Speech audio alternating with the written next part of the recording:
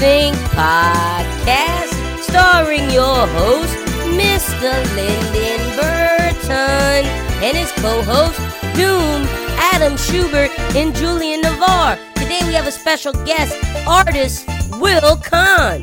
But, Lyndon, whenever you're ready, brother, take it away. Oh, and you guys have a great day.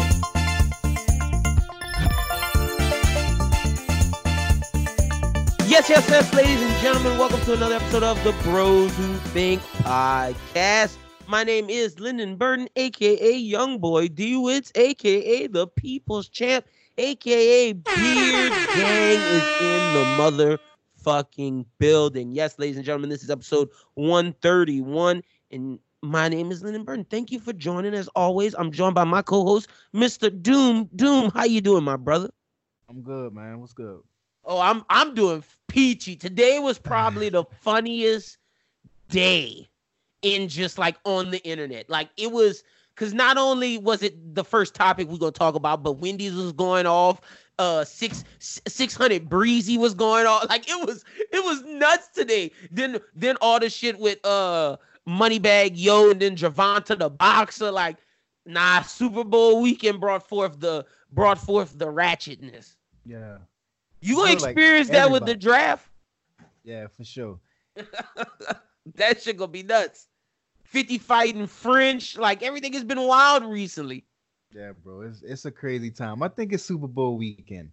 I think that's what's doing it. Everybody just was in that little fuck it vibe. Like we going crazy.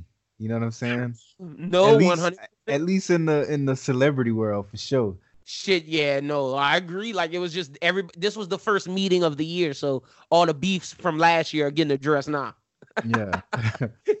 And boy, they did it today. So let's start off with it, man. Let's start off with the shits. We got some serious topics on the docket, but we starting off in the shits right away.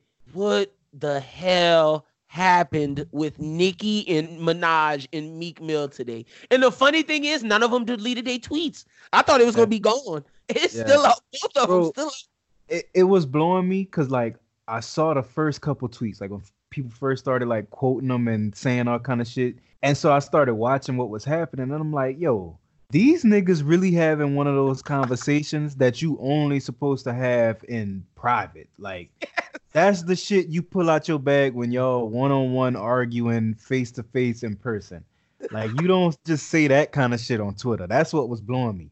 Like I was like, both of these niggas gotta be lit. Like they gotta be high, bro. They gotta be. You know what I'm saying? Like they talking about like legit criminal shit. Both of them. Yo, I'm just like, yo, on Twitter. Okay, wait. You one of the most famous niggas in the game. There's multiple levels to this. Let's start with that level. Why the fuck are you $40 million net worth, $80 million net worth, $100 million net worth, and saying this shit on the internet? Y'all are dumb. Like Nicki, you probably fucking up your brother Keith talking about all this shit you think you know, because I know the lawyer of the family getting ready to bring this to court, and then Meek, if you actually hitting women, yo, all them deals with Robert Kraft and all them niggas you've been hanging out with at Super Bowls and shit, that shit's about to end. Like, what are you niggas doing? Bro. And it's all over like dumb shit. Meek being salty that she left him. Yeah. And then Nicki just being petty, like because you know how she is. Like she literally just take it to 100. There's no like, okay, I'm a kind of sorry to tell you off. I'ma just let it rock. You know what I mean? Like it's either she don't say nothing, bro. It's like either she don't say nothing at all or she going crazy. She letting you have it, bro. And that's the kind of shit you can't be doing on Twitter. Not at their level. Bro, I asked this on the radio today. Like, is it ever a time and place to argue with your ex on Twitter? And for the majority of people, it's like, no. But some people say, nah, if I feel like it, I'm going to air them out. But like, bro, you don't realize this stops you from getting future jobs. This makes, okay, so whoever you think won, the other person think they won and think they got the best of you. And I'm not letting, if you really my ex and we really got beef, I'm not letting you think you got the best of me in public, my nigga. Like, fuck out of here. And I think that's what it is with them. It's like they can't even sub each other without the whole Twitter quoting them, and niggas gonna be talking about it on podcasts like us. You know what I'm saying? Like This was everything they do is magnified. Nah, I think it started off like that. Like they've been subbing back and forth for a while. Today wasn't the first time. You know what I mean? They had the whole situation and this. I wouldn't doubt it, bro. That's what I'm saying. Because it's like, soon as one of those like outlets like that get it, now they feel like the whole world is like looking and laughing. It's different. Like, think about if you and your girl got into some smoke and y'all arguing in front of your friend. Like, you still want to get your point across, but it's like your friend in the room, so you can't let her just go hard on you. Yeah, you know what I mean? But just think of that times millions. Like, it's just millions of niggas that's the friend in the living room while y'all arguing. You know what I'm saying? Like, it just, you gotta try to, at least that's how they look at it. Like, they gotta try to defend themselves because everybody watching. You know what I'm saying? But one of them gotta be smarter than this. Like, I'm not gonna even say both of them. I'm just say one of them. Like, one of them, because you think about it like this. Let's say Nicki did all of this today and Meek don't respond, but just put like a laughing emoji. He won because he was mature. Everybody gonna say she crazy. Or let's say Meek doing all this shit and Nicki just put a smirk emoji. She won. Like, look at this petty nigga. Look at this hurt nigga. But like, they don't realize that. And I don't. That's crazy. I can tell that Meek is still hurt though. Like, very much so. Everything that's been happening like over the last week and a half, it's been coming from a place of like he's salty and he don't know how to address it. You know what I mean? Like, I think if he just stopped for a second and was like, "Damn, I took a L. I made," because him and her, they know the reason why it didn't work out. So he can stop and say like, "Damn, all right, I fucked up. What can I do to make sure my next situation don't be like that?" You know what I mean?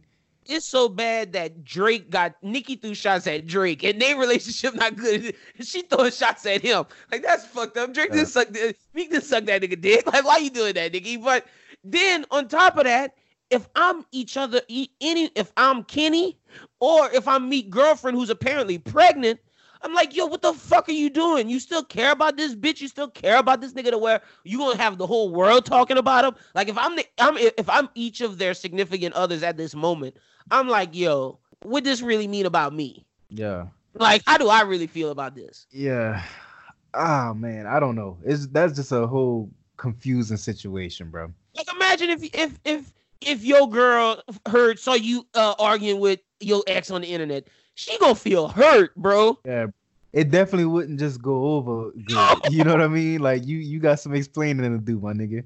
Like, there's a conversation that has to be had after you do some shit like that. You know what I mean? And his girl pregnant, bro. Like, I don't understand. Like, that's why he took 2 L's from me, is because, one, you should never be arguing with a female like that publicly. Facts. You know what I mean? He took an L for that reason. Never do that. 1. And then 2, you take another L because now I'm looking at it like, nigga, that's how you treat your current girl that's about to have your baby, nigga. You know what I mean? Like, you just over here telling the whole world you still love your ex while she out here carrying your kid. You know what I'm saying? Like, as a grown man, like, when you really start thinking about shit like that, you be like, yo, that's not a good look, Meek.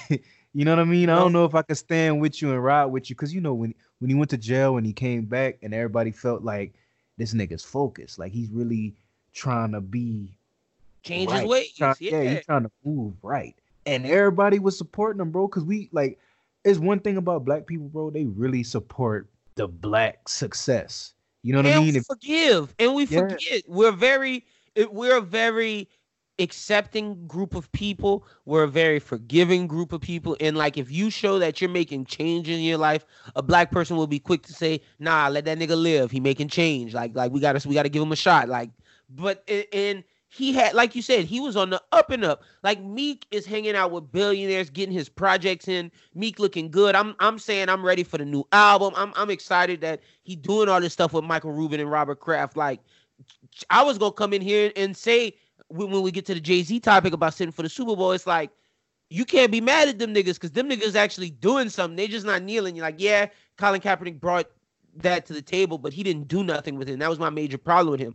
These niggas doing something, and for you to just I don't want to say flush it all down the toilet because it's not all flushed down the toilet, but for you to halfway hit the flusher today just from arguing on Twitter and looking crazy, like, it's not a good look at all. And I wanted to ask you, you said you give 2 L's to Meek. Do you give any L's to Nicki? I mean, yes and no. I'm gonna explain just because I feel like yes, it's a L because I feel like that kind of behavior is not necessary. You know what I mean? Yeah. But in the other side of it is like looking at it as this is what we expect from Nicki. Like it's sad to say, but it's like we expect her to be like, oh, if you provoke her, she's gonna retaliate. We know that that's gonna happen. You know what I'm saying? So it's like you can't stir up some shit with Nicki and just expect it to end like that. Like she is gonna make sure she did that shit. So I feel like everything that Meek did was intentional. He started coming at this her new nigga. You know what I mean? Then later on, when I guess that didn't work like he thought, you know what I'm saying? He probably thought he was about to cause something in their relationship or stir up some big headline. I don't know what he was trying to do, but it didn't work out like he thought. You know what I'm saying? Trying to get her back. Yeah, and it's just like, yo, you ain't gotta do all this extra shit. Like that's what I don't understand. Like y'all grown. Like I'm pretty sure Meek could still just hit her line. And she probably respect that way more than talking crazy on Twitter. You know what I'm saying? Like, that's the part I don't understand. And you think he would learn from his Drake beef Twitter figures. Like, that's what I'm saying, bro. He handled this wrong way. I think also the internet was tripping, trying to debate what is worse, beating a woman or pedophilia. We're not going to even talk about that, but I think y'all are sick for even putting that them two against each other. Like, both shit's not bad. I think also it's a bad look for Meek because he didn't respond to the fact of Nicki's claim about him beating, I guess either I don't want to say his mom or did she say his mom? Let me see. Let me read it. I don't know if she said his mom or not. She said, I'm pulling it up. Let's see. Oh, you beat your own sister and taped it. Damn, his own sister spit on her, taped it, kicked me in front of your mother and sent her to the hospital. Damn. And then, okay, so then he don't respond to that like after he does all the other shit. Like, oh wait, did he delete? Oh, he deleted all. Okay, so he deleted all his shit. Yeah, he did. Okay, I'm looking at this shit live. He deleted. Oh no, never mind. He still got it.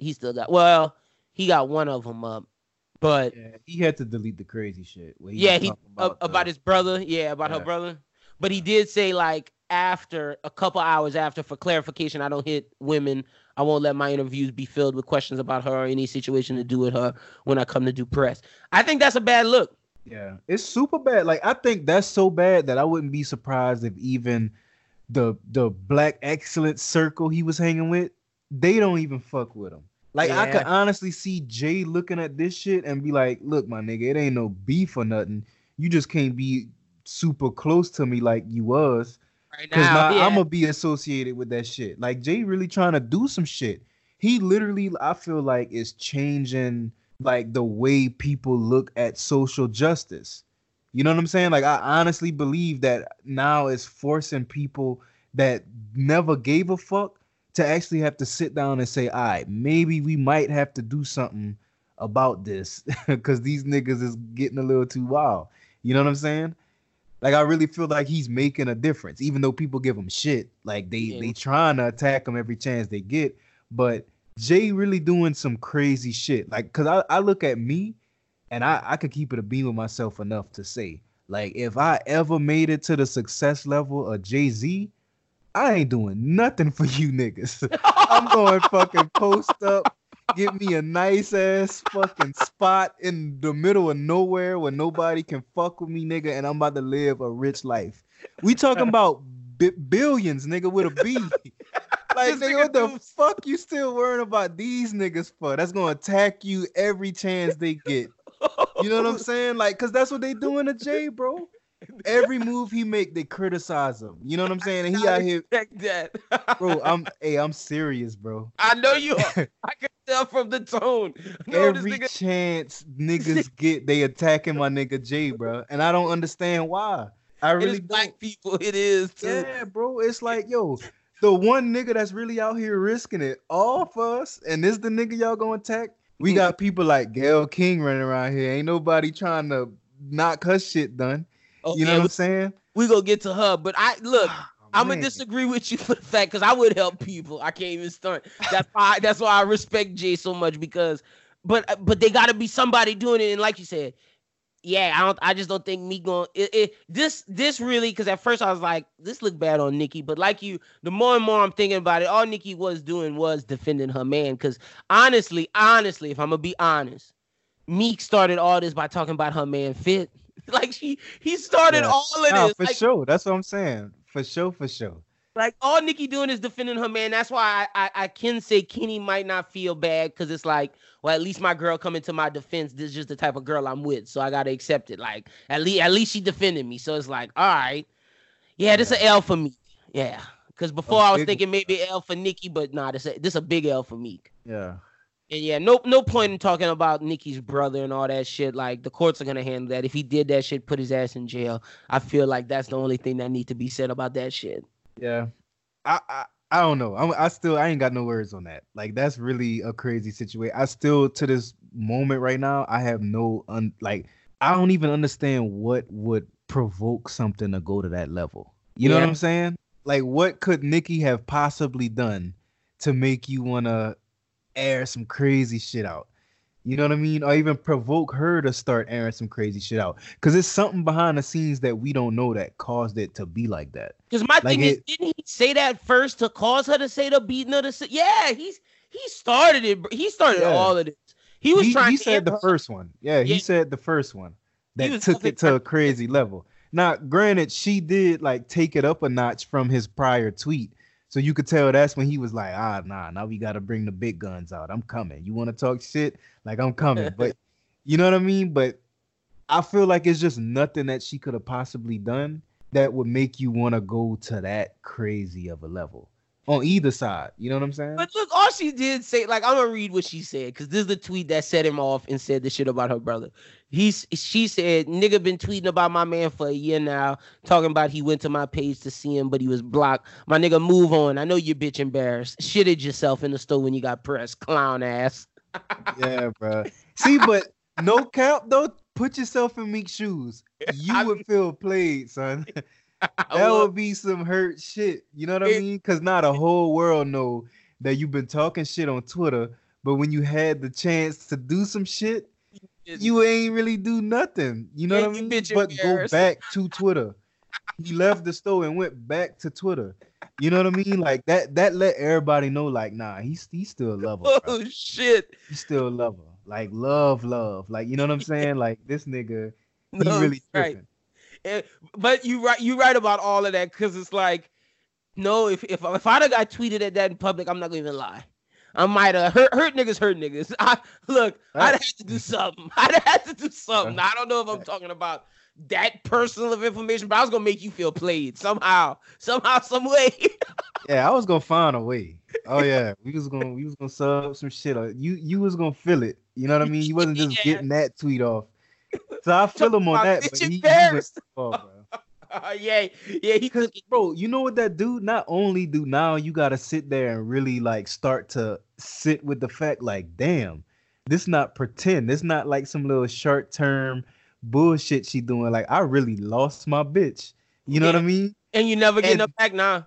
Yeah, bro. And then your current situation, the one that you could fall back to, you know it's smoke.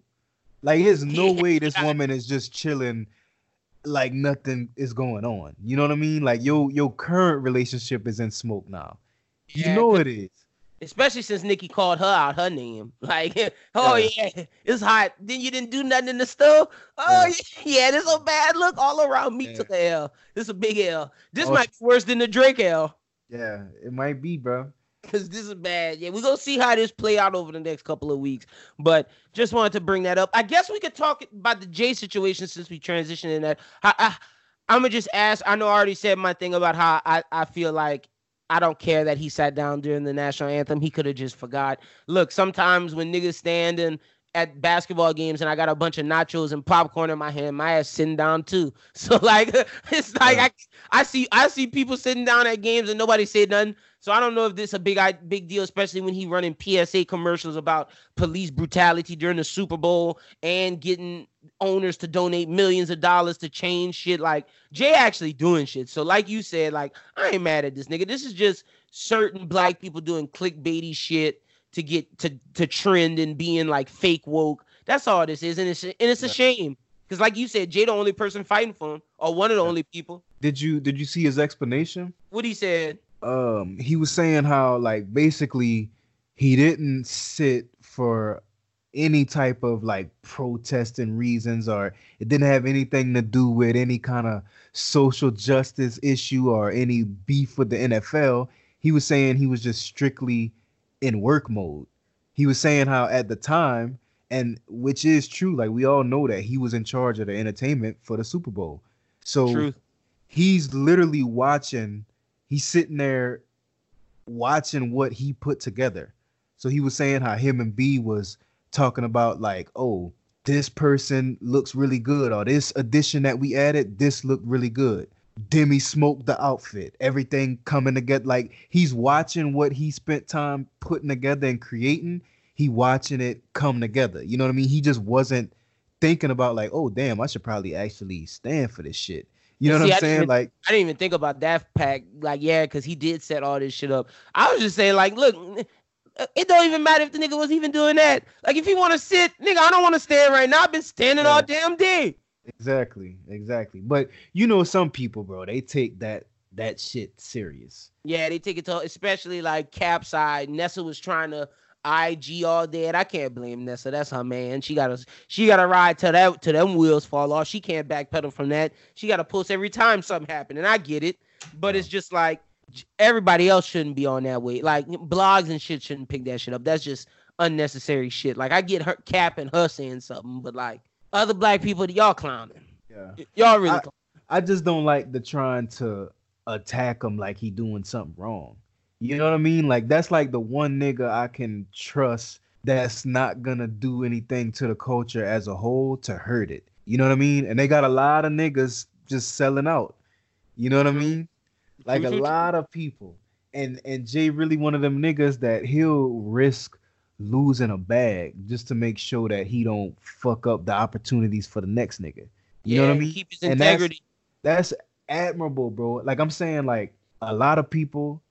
Because it's easy to think like, yo, I want to help people. I want to, you know what I mean? Because it's not like I'm a bad person or I'm a selfish person, because I like to give and help other niggas out when I can. But it's like when you on the scale of Jay, where we talking about like multi-million-dollar deals is riding on certain situations. You know what I mean? It's hard to just walk away and be like, nah, because I care about the next nigga that's in the hood somewhere that's working really hard at his craft and trying to make it to that next jump. I don't want to make it harder for him. So I'm going to say no to $30 million. You know what I mean? Like, I think it's a small handful of people that's on doing that level. Yeah. You know what I mean?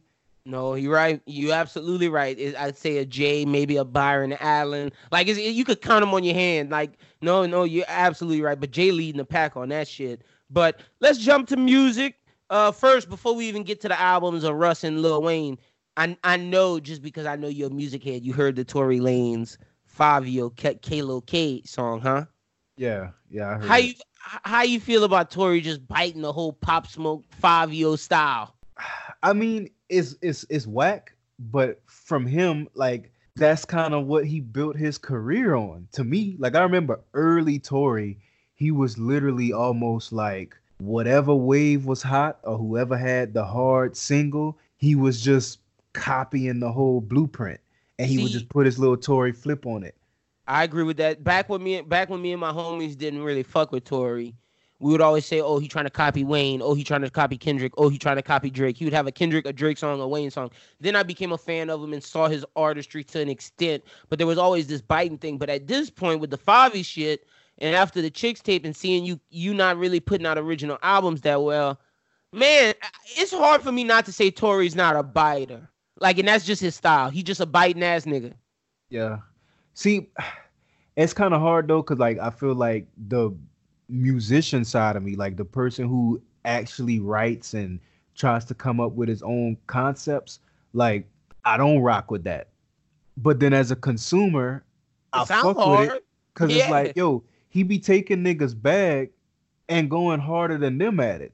Facts. If we keeping it a bean, at least in No, my yeah. opinion, because Pop Smoke can't rap. No, Like I he agree. Him can't and rap. Fabio, both of them, He, like bro, Pop Tory Smoke made a cannot bob. rap. Like But Tory took that sound and made a complete bob. That song is hard. I agree. It's yeah, let me not say hard. It's appeasing to the ears. I agree with that 150%. But it's just like, how much longer are we gonna have to? Are you just like, okay, let's take you? You can't be in certain conversations. You can't. You are just known as this guy that makes good music at this point to me. It's not because you're not a rapper. You just biting niggas. yeah. But I think that's the answer to why Tory never like Gets leveled past the up level to the he is. to yeah. Yes, yes, It's yes, because it's yes. like we know what he is. Like it's not because dude pen is nice. Like that's what Fact. people fail to realize is Tory is an amazing writer. You know what I mean? It's just we don't really like it because we know he sat down and started writing like, yo, this nigga Pop Smoke is killing shit right now. Let's recreate that vibe. You know what I'm saying? But the Mhm. finished product, I can keep it a bean and say the finished product is better than anything in Pop Smoke catalog. Facts. I agree. Him and But Pop Smoke vibe is crazy. Like I've been I've been trying to put Chris on it on that nigga Pop Smoke for the past that's couple why I brought weeks. this up because he You know what I told me mean? about it. Yeah. Pop Smoke, bro. He like I don't know, bro. It's like the music is not great, but that the little vibe it set, like that shit is hard, bro. I fuck with it. You know what I mean? So I like that Tory do what he do. But I think that's the same reason he'll never level up. So it's like a price that he pay. You No, know what I I'm saying? agree. But I'm here for it. Cause I feel like if you really an artist, any type of art, right? Even like let's say podcasting. If some niggas sat down and was like, okay, let's listen to BWT pod, see how they structure their shit, and let's do the same exact thing they doing. But if they do it 20 times better, that I feel like that's only an indictment on us. That's what we For like, yo, sure. we gotta step our shit up. No, I Like if agree I'm with that. Pop Smoke, I'm not feeling played that a nigga bit because it's like, yo, we got the same pen and pad that this nigga This got. nigga got, yeah, You no, know what you I right. mean? Like we just gotta work harder. That's it. Like if a nigga bites your shit and it's better than yours, you can't be mad. Just Oh, work no, a little harder, nigga. You know what I And mean? I don't think Pop Smoke and them should be mad. I'm just saying, like you said, I don't think Tory will be in certain conversations. That's why he didn't level up. It's just because of this fact right here. But like we both been saying, the song is hard. Like I jammed that song a lot. Like that song was litty. Like I get it, but it's just nigga don't complain when niggas don't put you in certain conversations. Yeah. Cause- I'm kind of mad that rap is like that though. Like I feel like we literally the only culture that always compare shit. You know what I mean? Like why we We can't are. just listen to it for the quality? Cause like I hear Tory quality. You know what I mean? Like I'm a Tory fan, bro. Like he been hard for years, nigga. Like over a decade. Niggas Yeah. just recently started like really listening to him. But I'm saying I've heard of Tory over a decade ago. The You know shit what I'm where saying? he was, And the when he nigga was was on the nice. car, when he was on the, it was like a blue background. He had like an orange hat on or some shit. I don't know if he was on a car, if he was walking, but it was the mixtape like before New Toronto. It was like, oh shit. I'm trying to think of what it was, but no, I agree with you. Tory always had his vibe. He always was killing shit. I remember when him and his Drake beef first started, when he was on Sway in the Morning freestyling. It was this nigga was eating. Like it's not just now, but I and maybe you're right. Maybe we shouldn't compare because they don't compare in rock, they don't compare in country. But I don't know. The way that we always think of rap, people always say it's a competition. It's a competitive sport. So I guess that's just because it's ingrained in us because of that. Yeah. So I don't know. I just think it would be better. We would receive better music if, as a fan base, just as fans of hip hop in general, if we would just be more accepting to let the artists experiment with whatever kind of sound they want without having to be, you know what I mean? Because what if I want to get a Drake beat and sing, does that mean that I'm biting Drake or I'm trying to play this nigga? You know what I mean? Like it wouldn't necessarily, because when you say biting it, it hold a negative connotation. You know what I'm saying? So people have smoke with that. Like people don't like oh, you biting off my shit. You know what I'm saying? People don't like that. But I think like, yo, that make for better music. Even as an artist, like if somebody would listen to my music and take elements from it and make it better, now I could listen to these shit and be like, damn, that was hard. Now I'm gonna put my flip on that. You know what I'm saying? And then we got good ass music at the end of the day. But like everybody, just within rap, like everybody always comparing and making a nigga feel guilty for trying to expand on what they've already built. You know what I'm saying? No, you're right. Look, you make great points, and I can't disagree with that at all. So yeah, no, like it's true, because in R&B they don't even do that. Like they try to, but R&B niggas still do what they want, and like we still accept it. So it's only in rap where a nigga try to, let me not say cancel, but his sales will dramatically go down. Yeah. Bro, we even tried to get Drake out of here for a second when we found out the ghostwriting shit. Like people like they kind of scared to admit that, nigga, I feel like 90% of Twitter was like, fuck Drake. We ain't never listening to this nigga again. Oh, it was. I was dropped the next project and niggas is like, all right, this too hard. You know what I'm saying? But it's like, like I remember I was on Twitter, or like they had people coming on my thing, hood niggas coming out of nowhere arguing with me. Oh, nigga, you gay, just sucking that Canadian nigga dick. And I was like, whoa, just because I think the guy makes good music. Yeah, what are y'all doing right now? You don't want that smoke. Don't come outside. Whoa. Only in this culture is it like that, bro. Only in this culture is it like that. Like, whoa, bro, don't tell me not to come outside. I'm just a civilian. Sure, you could think me one, you could do your thing, but then when back to back drops, niggas was quiet like church mouses. Oh, he ain't right, Dad. Oh, and I just found out today that Drake wrote Single for Wayne. Nigga, my whole life is a lie. That's one of Wayne's hardest songs, bro. It is. Now that I found out Drake wrote that, like I have a crazy more respect for Drake now, bro. Oh, like if the man wasn't already a sealed pick for GOAT of the generation, you know what I mean? Like that did it for me. No, that's crazy, bro. That I'm Single song on I'm Not a Human Being, that is one of his hardest. That's just hard, bro. Shit was crazy, bro. That was one of my favorite songs when it dropped. Like I remember playing that shit out hundreds of times in a row, like just jamming that shit. I agree with you. And speaking of Wayne, let's jump to the album Funeral. Doom, I'm gonna be honest, man. I'm gonna start with love, and then I'm gonna get to the hate. Wayne can still rap. I'm not questioning his ability to rap. I'm questioning his decision making and letting Mac just, I'm gonna get with this producer, and I'm gonna make 50 songs. I'm gonna make a clip full of 50 songs. No direction, no idea where we going. I'm gonna just make 50 random songs, and Mac gonna choose the best 24, and we're gonna put that out for an album. I had enough of that. Like, I had enough. We're at a point to where it doesn't work anymore, and it hasn't worked for the past couple of projects. I need a producer, someone who's really a Wayne fan, to say, look, Wayne, let me get with you. I'm gonna make every beat. I want to work with you. I'm a fan. Let's do it. And I know from hearing the Drink Champs interview with Wayne and just hearing the type of nigga he is, he would be like, oh, that's dope, my nigga. Let's do it.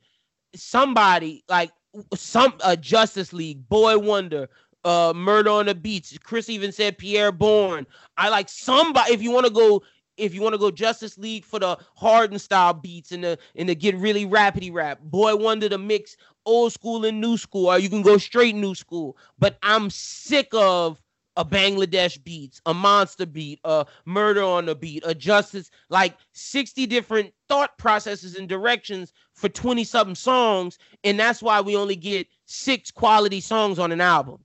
Yeah. See, I don't know. I think I like the album, but because I'm attempting to look at Wayne's point of view in his life. You know what I'm saying? Like, I think, honestly, he's reached what I was just talking about with Jay, how I just was saying it was admirable that Jay reached a certain point and he's still out here working. You know what I mean? Like, Wayne was what I was saying that I would be doing. It's like, yo, I've already given y'all a decade straight of my all. You know what I mean? Recording 20 songs a night and having, 20 songs in the top 100 at a time. You know what I'm saying? Like, and establishing himself as the best rapper alive. Like, this man would say that, and it wasn't even a question. Like, this man literally called himself the best rapper alive, and niggas didn't debate it. No, you know what I mean?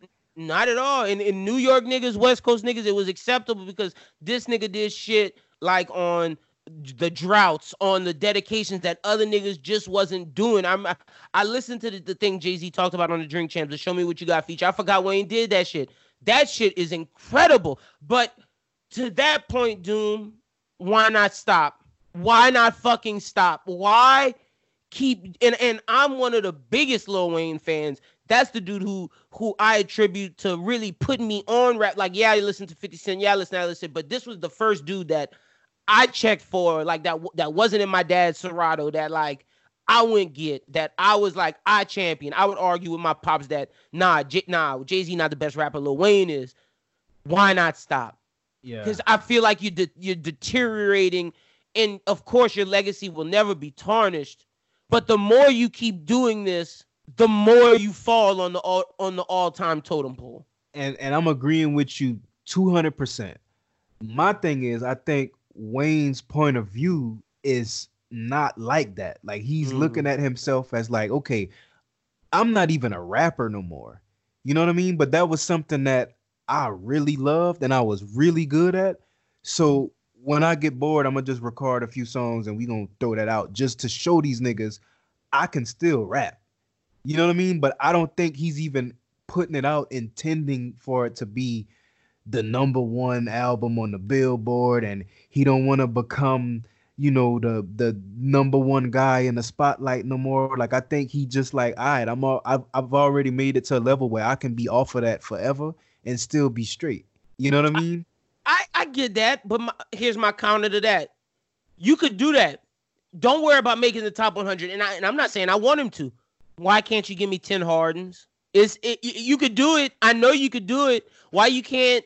Okay, if I really want to show you I can rap, let me get into like my classic bag. Because the fact that he has songs like Mamma Mia and some of these songs that's chasing that sound, yeah, makes me want to argue against that point. Because I agree with you. He could do that. Just getting that Harden bag. And maybe that's, people say you're limiting his creativity. Well, look, if I'm doing that, you putting out trash, my nigga. I'm gonna just call a spade a fucking spade. If you gonna be creative, cool, be creative. But if you miss, I'm gonna say when you miss, because I was the nigga champion you when you didn't miss. Yeah, but I think in his head though, he's not missing. Because you don't think he sees people comments? No, I know that he see it, but what I'm saying is I think he's reached a level where he knows he doesn't have to give a fuck about the reception of it. Because I guarantee you, if this album, if Funerals would have dropped in 06, 07, we would look at this as a legendary album. Like, this would be like, you know what I'm saying? One of those albums that niggas gotta protect at all costs. Because, bro, just like you said, with the production, it's the same producers still making the same sound. Wayne still rapping at a level that he's always rapped at in my book. You know what I mean? It's just that the sound isn't current. The sound doesn't sound like what we want to hear. You know what I mean? I don't know if I agree with that, because in 06, 07, he dictated this.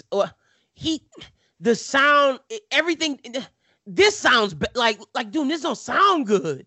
Like, it's don't, but like, it's because we listening to it from this ear, like, with perspective. So the way I look at, like, especially the way like rap music kind of evolve, it's kind of like if you got like classic cars. You know how we'll look at like a classic, like if you got like a fucking 66 fucking Impala or something. Like, I don't even know. I'm not super into cars, but like one of those cars where it's like things are classic Camaros. Yeah, I know what you're talking about. Yeah, it's like we look at that as like oh, that's great.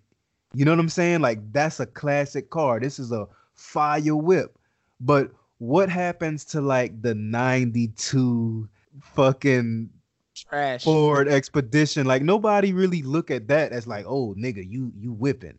You know what I'm saying? I But feel okay, like that's what Wayne music is. But at even the with the car time, shit, I got you with the car shit because the classic shit they put more care into, or at least it seems they put more care into it to where the product even is a better product than the 92 thing, where you giving us arguably same quality, but it just doesn't seem like the love and care was into it. That's why we don't love them with 90s cars because it just didn't come out into the car. well, That and it's the same thing with the cars too. I think it's like it's because the cars were evolving so quickly. Like if you think about like if you drive in a 92, that bitch might have a cassette player in there. You might have to roll the windows down and shit. But at the time, that was the hardest shit. You know what I'm saying? It's just like now we at a point where niggas got Bluetooth. We can just connect our phone and listen to music. Niggas got electric everything. You know what I'm saying? The features is super nice. Like we just got accustomed to that. But niggas forgot how classic that car was in 92. What Wayne doing is literally bringing a fresh off the press 92. You know what I mean? And it's just like, damn, like, nigga, you still got it. It's just the game has evolved past that.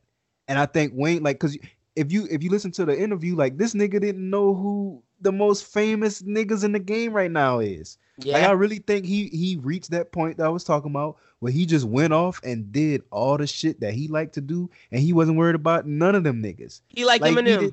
he didn't know who QC and TDE was. Like, come Yeah, that on, shocked man. me. Like, I think in his mind, bro, And he like, rap with yo, them niggas. bro, that's what I'm saying. Like, in his mind, he thought that he was releasing the most hottest shit because he's still stuck in that time. And the beat, like, technically, he's right. Like, I feel like I listen to it and I listen to songs like Harden, and I'm like, yo, this nigga can still put That's what I'm together a song saying. better than anybody that I know. That You know what I hard mean? shit is amazing. Piano trap, amazing. Yeah, like, bro. I got a list of them. Piano trap, Harden. I like the shit with. I even like the I Don't Sleep joint with Takeoff before Takeoff get on. I like the Ball Hard with Lil Twist. I like Stop. I like Stop Playing With Me. And that might. But I don't- you see what I mean about the Yeah. takeoff thing, right? Like a Yeah. nigga that goes so hard in this era, when he got a rap next to Wayne, that shit don't sound so good No, it more. doesn't. I You know turn what I his mean? phone off instantly. Like that shit don't sound too good when he rapping next to Wayne. Like that, bro. I'm saying Wayne literally still has it. Like, I don't he still disagree with has that. it. But he hasn't like evolved his sound with the times. And Because he ain't been experiencing the times with us. I don't even think he got to do that, Doom. That's the crazy thing. I think he just gotta. I think it really just need someone, nigga. You rap. That's all you gotta worry about doing. Don't pick like I'm gonna play you a shit ton of beats, but all these beats kind of go together. If you like any of these beats, pick these, and we're not going out of this pathway. Just try this for one album, and let's just see what happens. Yeah. You don't even, like just try it. One album. Let one nigga just pick all the beats and have a semi-cohesive sound, and just see what happened. Yeah. And bro, like I said, I'm with you 200%. Like I wish Wayne would do that. But I just feel like in his mind, in the spot that he at in life, in his career, all that shit, he just doesn't have to care enough to do that. To do that. You know what I mean? Because in his mind, he knows, like, nigga, it don't matter. Like, because let's keep it a beam, bro. I love Wayne, but this nigga be out here looking rough, looking bad. Like, nigga, he should be at a fall off state. Like, niggas should be like, I don't know if I'm talking about a nigga with 3 dreads left in his head, look like he been smoking coke the whole weekend. Should be my goat. You know what I mean? You saw But him he- on. You saw him on the Masked Singer. That nigga looked horrible. Bro, this nigga, son, like, and people love him so much, we don't want to talk about it, son. But Yeah. Wayne, he looking rough, dog.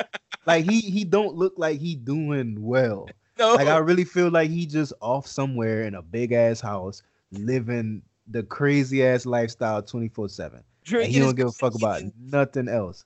and You know what I'm doing his saying? flow like he's saying them songs with his fine plus size model girlfriend. That girl is fine. Like Beautiful, bro. yeah, Wayne is killing it on that part. Like 100%. I- Yeah, I think you're right. I think he he's just winning. living. You winning. Yeah, when he just when you know that you're not gonna outlive your money and you got a bad female like that with you can do anything you want to do, like and you don't have no more drama with Birdman no more. Yeah, he just living. yeah, like I don't think he care enough about the music. Cause when you do care that much about the music is when you still in grind mode. When you like, yo, I still got something I'm working for. You know what I mean? Yeah. I got a reason to work. Like he already at what literally retirement is, where it's just like, all right, nigga, it's just time to live now. Fuck all Yeah, I'm that just putting shit. this out. He like him and M the same way. Yeah. But I think for some reason M different. M still feel like he got some shit he trying to prove. I didn't get that vibe from Wayne. Like Wayne was just like, oh, this was a fun project. I recorded a bunch of songs over the past 2 years. I might as well release them just for the fuck of it. I'm just comparing him and M in the sense of they own it in their own world and they not M still doing him and it just don't sound good and Wayne doing him and it just don't sound good. That's like it's but you're right, M is trying to prove like nah nigga I can still rap. Yeah, but that's what make me look at M and be like, okay, I can say that's trash and not feel bad. Because I know M is trying to still run with these young niggas. He's still trying to be super relevant. Like he's making it obvious that that's his intention. And like I get the vibe from Wayne, like you don't even see or hear from this nigga until the promo run. Yeah, no, you're right. Other than that, he just skating. That's He don't even tweet. Like if another nigga don't record him and put it up on his social media, we'll never even know that Wayne is still alive. Like this nigga really doing his own thing. The only time you hear from Wayne is when it's sports season and you're on Skip and Shannon. That's the only time you hear from this nigga. And it'd be so weird, bro, because Wayne's voice is nuts. Like Wayne's voice is nuts. Like I'll be like, yo, is this nigga even trying to speak all the way? Like, what is going on, bro? That nigga voice is crazy. But that blows. It's just real quick. That's why the fact what you just said about his voice. I don't know if you saw his episode of The Masked Singer when that nigga nobody guessed that was him. Niggas was guessing Steve-O, Johnny Knoxville, and Jamie Foxx saying Johnny Knoxville and Steve-O, and I'm like. Yo, Robin Thicke saying Sean White, and I'm like, you niggas made a song with this nigga, and y'all don't know, like, they didn't put auto-tune on his voice. You can hear who this nigga is. And I'm like, y'all didn't know who this was? Y'all niggas stupid. Yeah. Like, I didn't see The Masked Singer with him on it, but now you making me want to go watch it. It's just gonna make you mad, because all it is like, because he get out round one, but because he didn't do that good of a performance, because like he said, his voice is... Yeah. Wayne sounds too bad right now, bro, but it's whatever. And the niggas didn't know that was him. That shit just made me laugh. Oh shit. But nah, I agree with I think we both right on this Wayne shit. Let's jump to Russ, because I actually really liked the Shake the Snow Globe album. I really did. Yeah, bro. My nigga Russ, man. I've been trying to tell Chrissa, bro, he be getting mad at me because I be trying to put him on Russ, but I like the nigga music. I like his mindset. I like what he doing in business. I like the shit that he talk about. You know what I'm saying? Like Russ, we need to protect Russ, man. Like niggas give him a hard time because he not black. And we actually talked about this last week. But I like what he doing. And the album is good. It reflect like everything that he got going on. His album reflected that. You know what I'm saying? Like he kind of I feel like this was the most personal he's been. No, I agree. I felt like I got something from like where the second album felt like, oh, I'm gonna just talk my shit. Yeah, he talked the shit in this one, but I got how he's doing emotionally, and like he gave us a little bit of himself in this one. Yeah, for sure. And I fuck with it. Like the sound is kind of poppy. Like it's not really my go-to bag. You know what I'm saying? But he's still rapping though. It's not like Post Malone where it's like this top 40. Yeah, he got top 40 on that, but this nigga still got. He might have top 40 sounds, but it's still R&B hip hop bag. Like he not saying like, oh, I'm a rocker. Like he not gonna make a hip hop song and then have 2 rock songs on there. Like no, this nigga gonna have all hip hoppy R&B soundy songs on his album. He just might sing a little bit. Yeah, and that's why I fuck with him. He consistent, and you like he getting to the point where you just know he gonna come out with a good product. You know And what I'm his saying? features was incredible with Ross, Kiana Lede, Benny the Butcher, Devin the Dude. Like that's hip hop. Yeah. I So really like the Raw song, bro. same, I do Like I too. was nervous when I saw the track list because I looked through the track list before I heard it, and I'm like, what the fuck could a Russ and Raw song sound like? You know what I mean? Like I just couldn't picture them two on the same track. Because when I hear Ross, I think of that like super symphony trap, that Maybach Yeah, music type shit, and I'm like, Russ would not sound good on that. But they picked the perfect beat, the perfect song.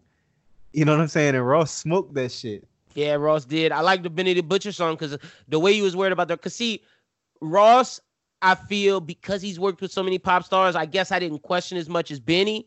Benny, I didn't know how that was gonna work at all. I was like, yo, what is Benny the Butcher about to do with Russ? And I thought it worked. I liked it. Yeah. And It then was a good project. Devin the Dude killed it. Like I like these songs, and then he has his like Best on Earth. That's why I can't get mad on Russ because we play Best on Earth on the radio quite often, but it doesn't sound like very. It's a radio record, but it's not like all the other radio records. It's like, oh, this is a hip hop song. Yeah. So I And got and I think that's the bag that he be intending to go to in. do. Yeah, And no, he's realized that he kind of cornered a market that nobody else is doing well, and he killing. You know what I mean? and Like, he honest himself because I don't know if you saw he called out Post Malone. yeah, he did. 'Cause He said, did that I'm a on real Brilliant Idiot. Oh, I didn't know he did that on Brilliance. I just Yeah, saw man, I he just saw what people tweeting saying, and I saw what he said like in a clip. Yeah, he was on Brilliant Idiots, and they were Andrew Schultz was basically kind of like pressing him to talk about being white in a black space. You know what I mean? Like just kind of what he thought about being called a culture vulture, because obviously he not black, but he super hip hop. You know what I mean? Russ, I see. That's interesting. I've never thought of Russ as a culture vulture, not even once. Not even with all the shit he was doing with like the running down on niggas. Like I never thought Russ was being a culture vulture. And I don't think Andrew was saying that he thought he was a culture vulture. No, he no, just no, was saying that it was like a common thing that he saw, is that people, if they had a knock on him, it was not that he wasn't making good music. It was more of, nigga, you white in a black space, and we don't look at you as real hip hop. You know what I'm saying? And he was saying like, nigga, why would they think that about me? Y'all cool with Post Malone coming in this motherfucker with straight back braids and a grill. True. And now the nigga running around with Wranglers drinking Bud Light and shit, and he don't give a fuck about the rap shit no more. No, you know what I mean? That's what I'm saying. Like Post transition to a kind of hip hop with some rock. Like I honestly, the last Hollywood's Bleeding, that entire album was a pop / rock album with trap drums over it. That's all he did, was make a rock album and then put trap drums over it. You know what I mean? And and don't get me wrong, bro, I love Post Malone. I like the album. Yeah, he one of my favorite artists. But when Russ said that, I really had to stop and think, and I'm like, damn, he right. Why the fuck we even having this conversation about Russ? This nigga really came in the game with braids and a grill. About White Iverson. And now he like in his country bag. He a country nigga. He cut his hair off. He went and got some Wrangler jeans. He got the Bud Light endorsement. And now he is more than obviously saying, fuck that black demographic. We aim into the white people. Facts. No. Can't disagree with it. And it's nothing wrong with that. Like, it's nothing wrong with that. I get it, bro. Like, market to the people that appeal to you. You know what I mean? But it's like, why are we even speaking on Russ? You know what I'm saying? Yeah. No, and I was kind of one of them niggas. Like, I think I gave him a hard time at first just because he didn't look like he should be a nice rapper. You know what I mean? And it's not a conscious thing with me. Like, I'm not like one of those like racist ass people where it's like, yo, he white, get him the fuck out of here. It's more of like, yo, he white, he really got to prove to me that he could rap, because this is a us thing. You know what I mean? And I kind of didn't give him a fair shake. But now that I like this album, I went back and I listened to his past projects, and I'm like, yo, I really slept on pretty good bodies of work. Like they not tens, they not classics. No, the first one was good. The second one was all right, but I think this might be his best one. No, for sure. This is most complete one. Yeah, facts. For sure, Look, I'm with you. I say that just because, like you said, the features, he got the perfect songs for the features he had. He did. Like, He nigga, smoked it. You get a Devin the Dude feature. I'm rolling. That's hip hop, man. Love Devin the Dude, bro. Like that's real hip hop. That's underground West. Like that's underground smoker. That's hip hop, man. Yeah, bro. So shout out to Russ, man. Good album. I want to mention real quick before we move any further, the To Feel Loved Luke James album. Loved it. That was a great R&B project for people trying to get an R&B vibe. And if you want more of an old school hip hop, trumpets, real sampled music, The Tonight Show with Currency is really fucking good. Like that's the first Currency project in a while that I really liked. Like I fucked with that project. I don't know if you heard it. Yeah, I heard it. I'm always up on Currency shit though. Currency, one of my guys that when he drop, I'm listening. I gotta rearrange my schedule to make sure I got time to listen to Currency shit. You know what I'm saying? So you dug that one then, huh? That was he one of them artists for me. I also, while we talking about music, I want to shout out my nigga Brent Fires, because in probably about a day or two, if he release on schedule, we gonna have a new Brent Fires project. Oh shit, I didn't even know. Oh yeah, next week we talking about that. Hopefully he does, because them shits he dropped in between like Rehab in Paris and them shits hard, yo. When I tell you this nigga about to change the game, I'm praying to God that he don't have one of those like little sophomore slumps. You know how when a nigga come out with a project you love so much, that second one don't live up. Cause that's kind of how I felt about St. John. He was one of the niggas I was really big on with his first album. I was like, yo, the second one he blowing it out the water. He gonna come up to one of them like top level niggas. And it didn't really happen with this album. But I think Brent Fires, that's gonna be the one. He about to be one of them niggas we talk about like he goated. He heavyweight, solidified in the game. Like you can't question nothing he put out no more. I hope he do, man, because like I was saying, I love his last shit. I love the features he did. I love the Lost EP. I love the other EP. And I like the Rehab in Paris, Fuck the World Summer, Saunderson, the album, hard. Like you said, Brent Fires is just putting out heat, and I didn't even know he was putting out something. I'm hyped now. Now you got me excited. 2 days. Oh, yeah, I'm going to be on the lookout for that. Speaking of music, let's mention, we talked about this off air. Shit, I'm gonna show him love because he's a member. He came on the podcast before. We trying to get him back. Shout out to my nigga Jay San, aka Leo. He's from Lafayette. He goes to Xavier right now. My dude dissed Eminem. Like he dropped a diss track. And look, I know some people might be like, "Oh, he's clout chasing. He might be doing this." Go watch the video.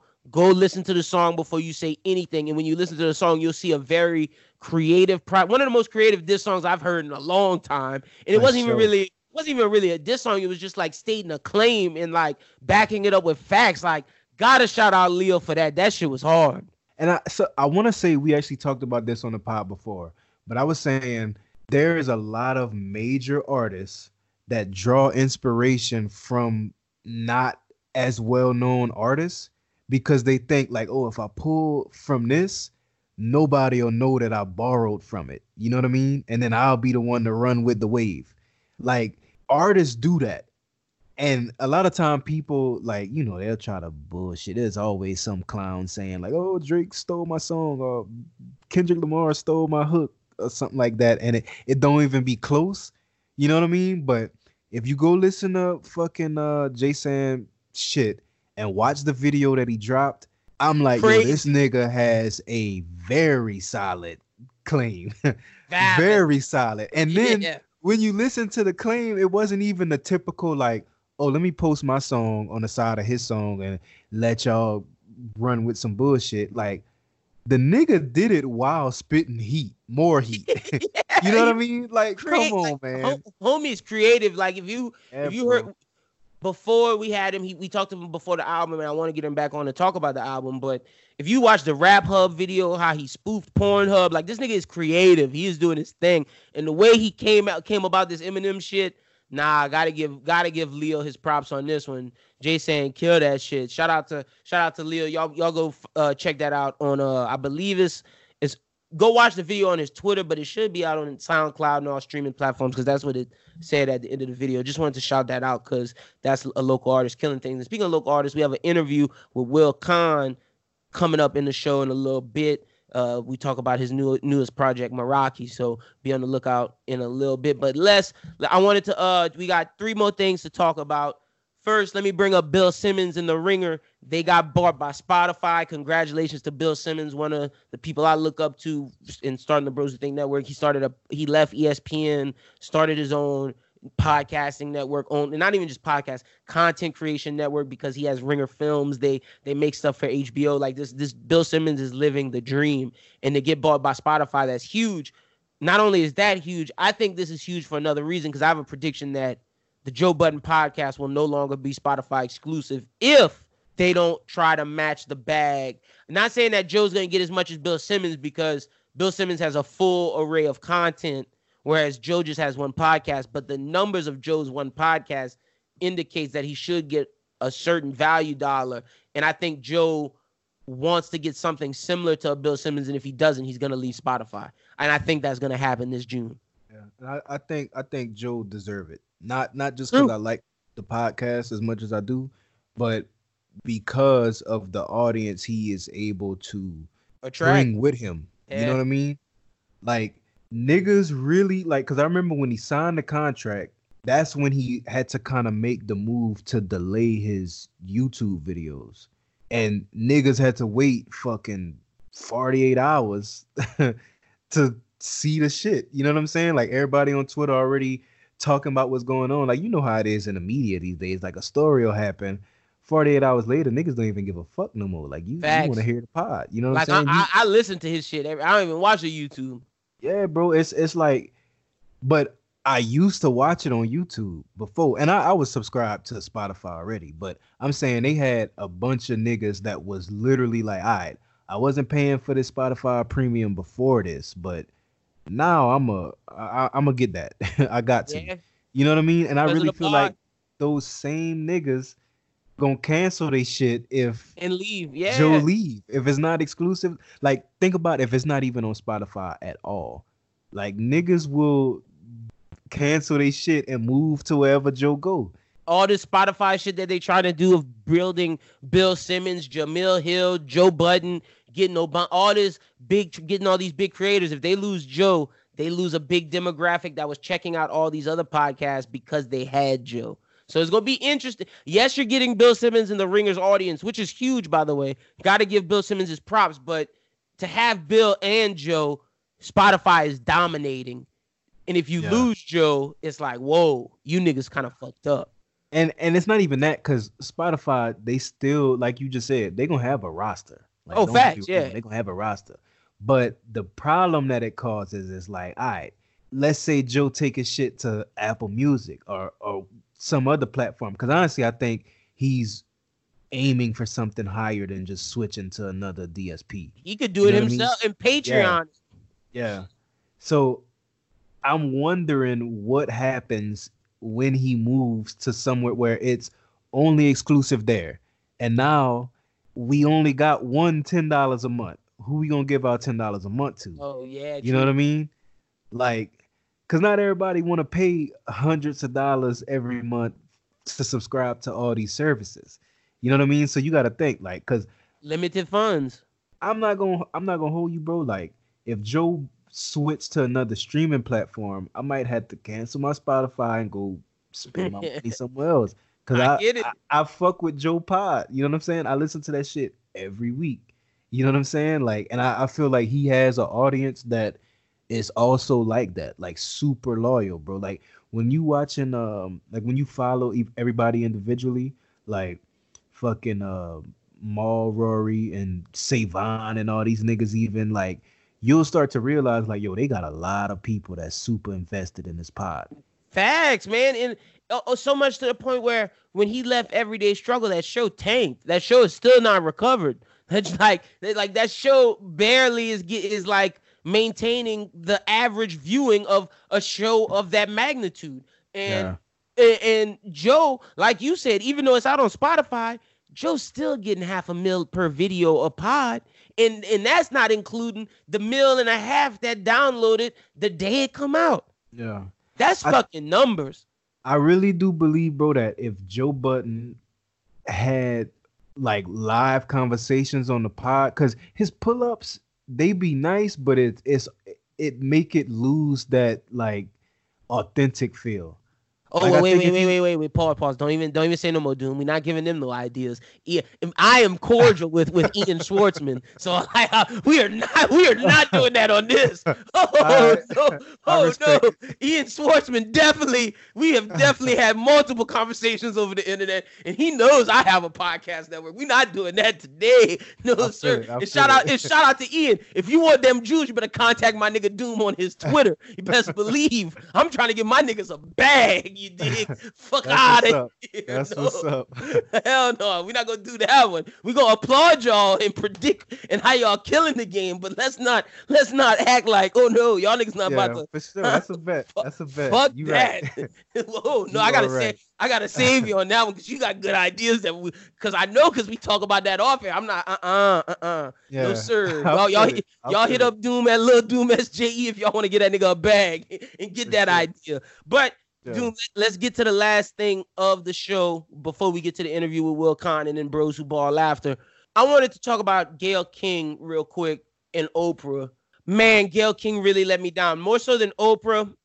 And I know people would be like, well, she had to ask the question about Kobe. But nah, man, it's wrong to do this now. You weren't doing this 2 months ago. You weren't doing this then. And I know people say, well, it wasn't relevant then. The way she did it, Gayle is a legend.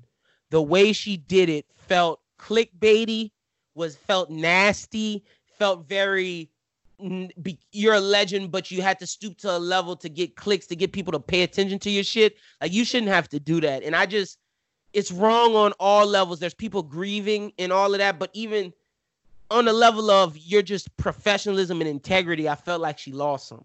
Yeah. I think, bro, at least in my book, I don't know if the masses will. Oh, feel that way. Yeah, same. In my book is. In my book, like, I feel like just with that one interview alone, she's tarnished every good thing she's done in the past. To me. Like the R. Kelly perfect. Like I'm glad the R. Kelly shit happened, but this is different. Well, I was just about to say that. That is exactly why it's so disgusting to me, is because she saw how successful the R. Kelly thing for her was. Like, and she's done a lot of great shit in her career, don't get me wrong, but in at least the recent history, that was the biggest shit she had in a long time. You know what I mean? Like, that was literally, like, I feel like everybody in America at least saw a clip of that interview. That's how crazy it was. You know what I mean? Yeah. Like, what she's trying to do is recreate that, but what makes it nasty is that she's trying to start a narrative with somebody that's gone. You know what I mean? Yeah. That it's like, when he was here, that shit wasn't an issue.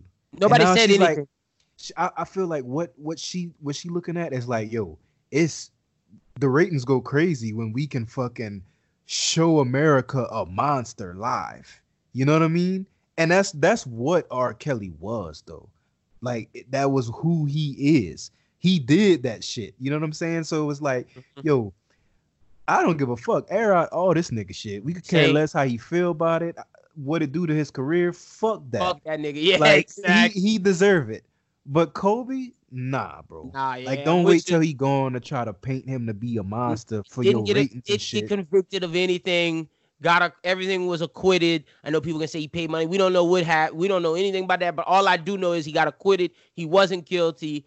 Look, not now. Why now when his wife's grieving, when all these people are grieving? It's just nasty, man. It's just nasty. It goes back to what we talked about last week, speaking on the dead, and about those feminist people who were posting it the day he died. And I would think Gayle King would have more coof. Yeah, she didn't do it on the day he died, but doing it a week or two after a week after, and doing it with an NBA player who was a WNBA player, excuse me, Lisa Leslie, who's a legend, who you could see on her face was just like, why the fuck are you asking me this right now? Yeah. Like, this is what we're really talking about. And you got to think this is somebody who was legitimately close to Kobe. Like somebody that cared about Kobe as a human being, not as, oh, he was a legendary basketball player.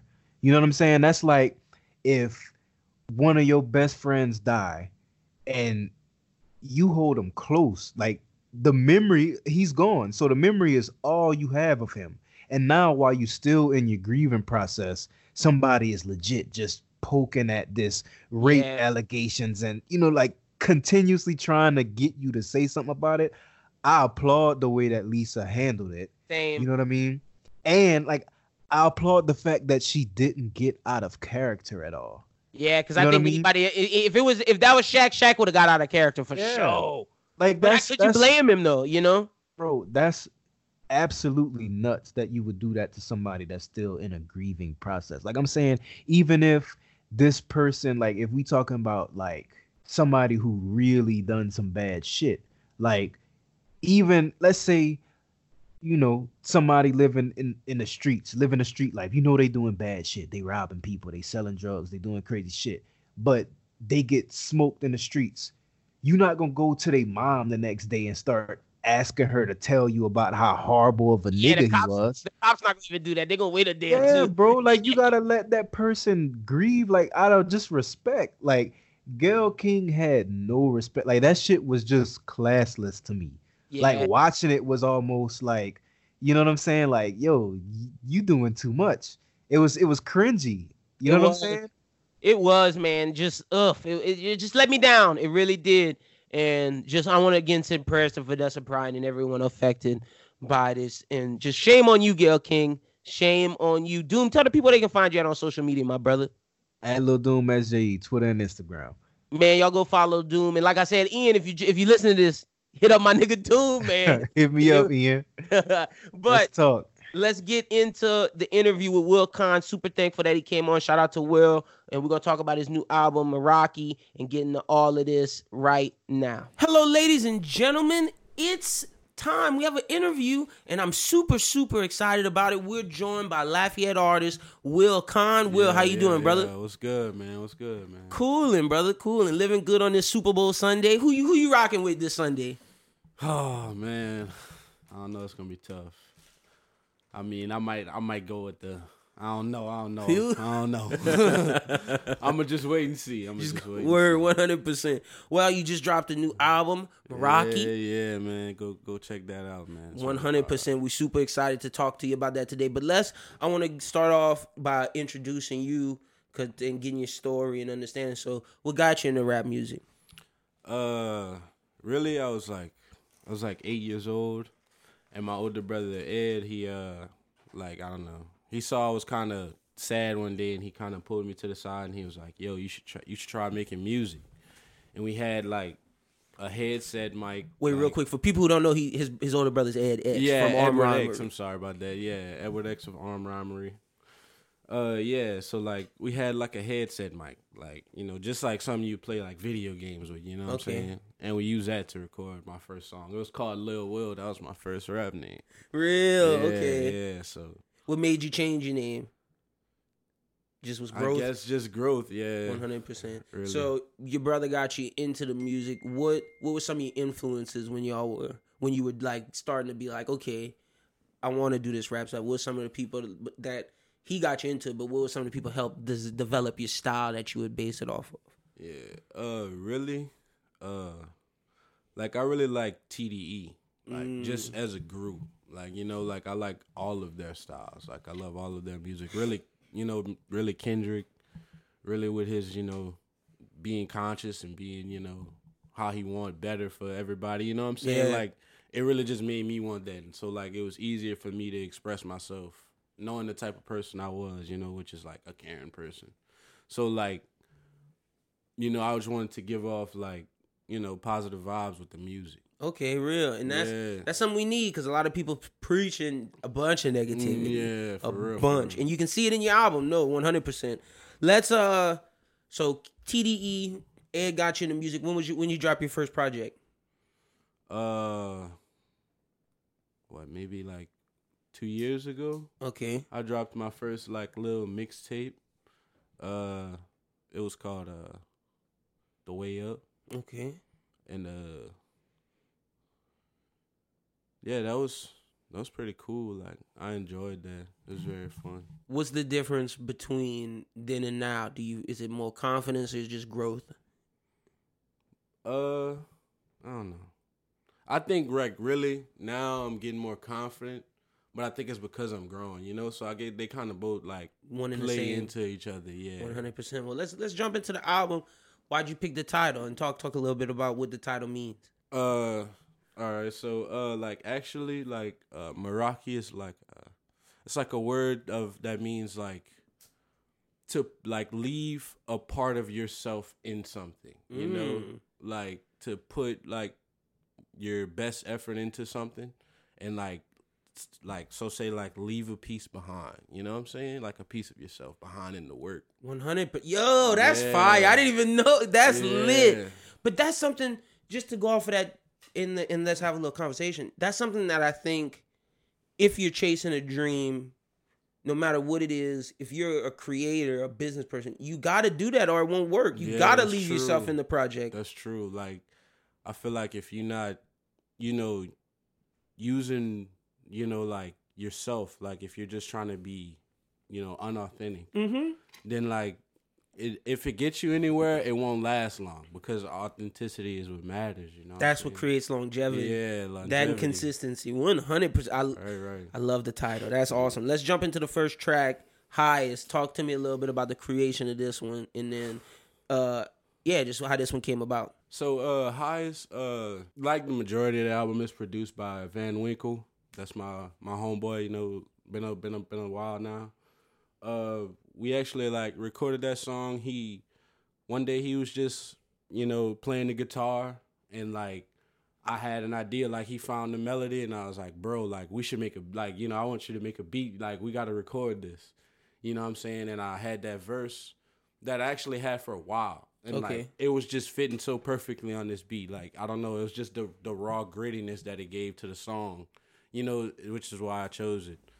So like, and really, I thought about it after I made the song. Like, it's kind of like people can see it as an addiction song because I really talked about like, I said I know damn well addiction's bad for the health, so hold on, stay strong, don't lose yourself. And I talk about like how I was fiending over the feeling of chasing the wealth. You know what I'm saying? And like some people lose themselves sometimes. Yeah. You know what I'm saying? With addiction or whatever it is that can have a negative impact on their life, and that could be anything from drugs, social media, women, gambling, the smallest of things. So even soda and food, for real. Like that's the thing. And I see what you're saying about getting that positivity in the music. How important is that? Is doing stuff like that, just making sure that you help someone or do your best to show them like it's okay. Bro, like, it means the world to me. Like, I had a homie that I went to high school with come tell me a couple of days ago. He was like, bro, like, I jammed your album all the way through, and, like, it honestly, like, really kind of changed my life. For real. And I was like, bro, like, to be honest with you, like, that's really what I needed to hear. Like, because, like, that's what's going to keep me going. You know what I'm saying? Just to see that it's helping people. Like, to see that people love the music, like, not just because the beat's nice. Yeah. You know what I'm saying? Like, they like, bro, what you saying, I feel. You know what I'm saying? But isn't that why we all do this type of stuff? Because I know at the end of the day, we would love to get the money, the checks from it. And you don't seem like the nigga chasing fame, so I'm not going to say that. But just to be able to feed your family and survive off it, of course, that's the goal for all of us. But I think as creators and artists, we do it because not only do we love it, but if someone can take something from it, if you can at least affect one person, that's all that matters at the end of the day. That's true. Like, I agree.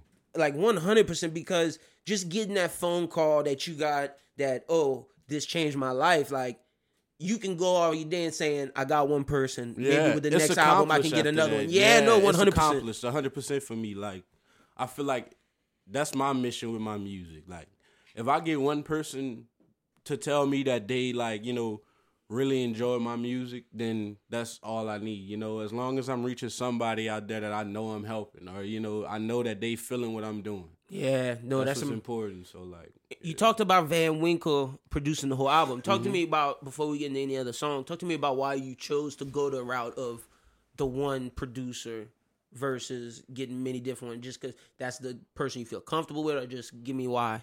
Really, like, we just kind of built a bond, you know, like, he makes music himself, like, you know, he's also an artist, so, like, with us meeting, like, we actually work together, so that's how we met, and, like, we just kind of, like, built a bond from working, you know, hanging out all the time, and then he just approached me with the, you know, we made a couple songs, and then he just approached me with the question of, like, yo, you trying to, you know, you want to make an album, so I was like, yeah, like, you know, I'm down for it, bro. Like, I was stoked, so. Ooh, so, and this is an album. It's not a mixtape. Yeah. 100%. Yeah, all original music. Nah, I fuck with that. Hell yeah.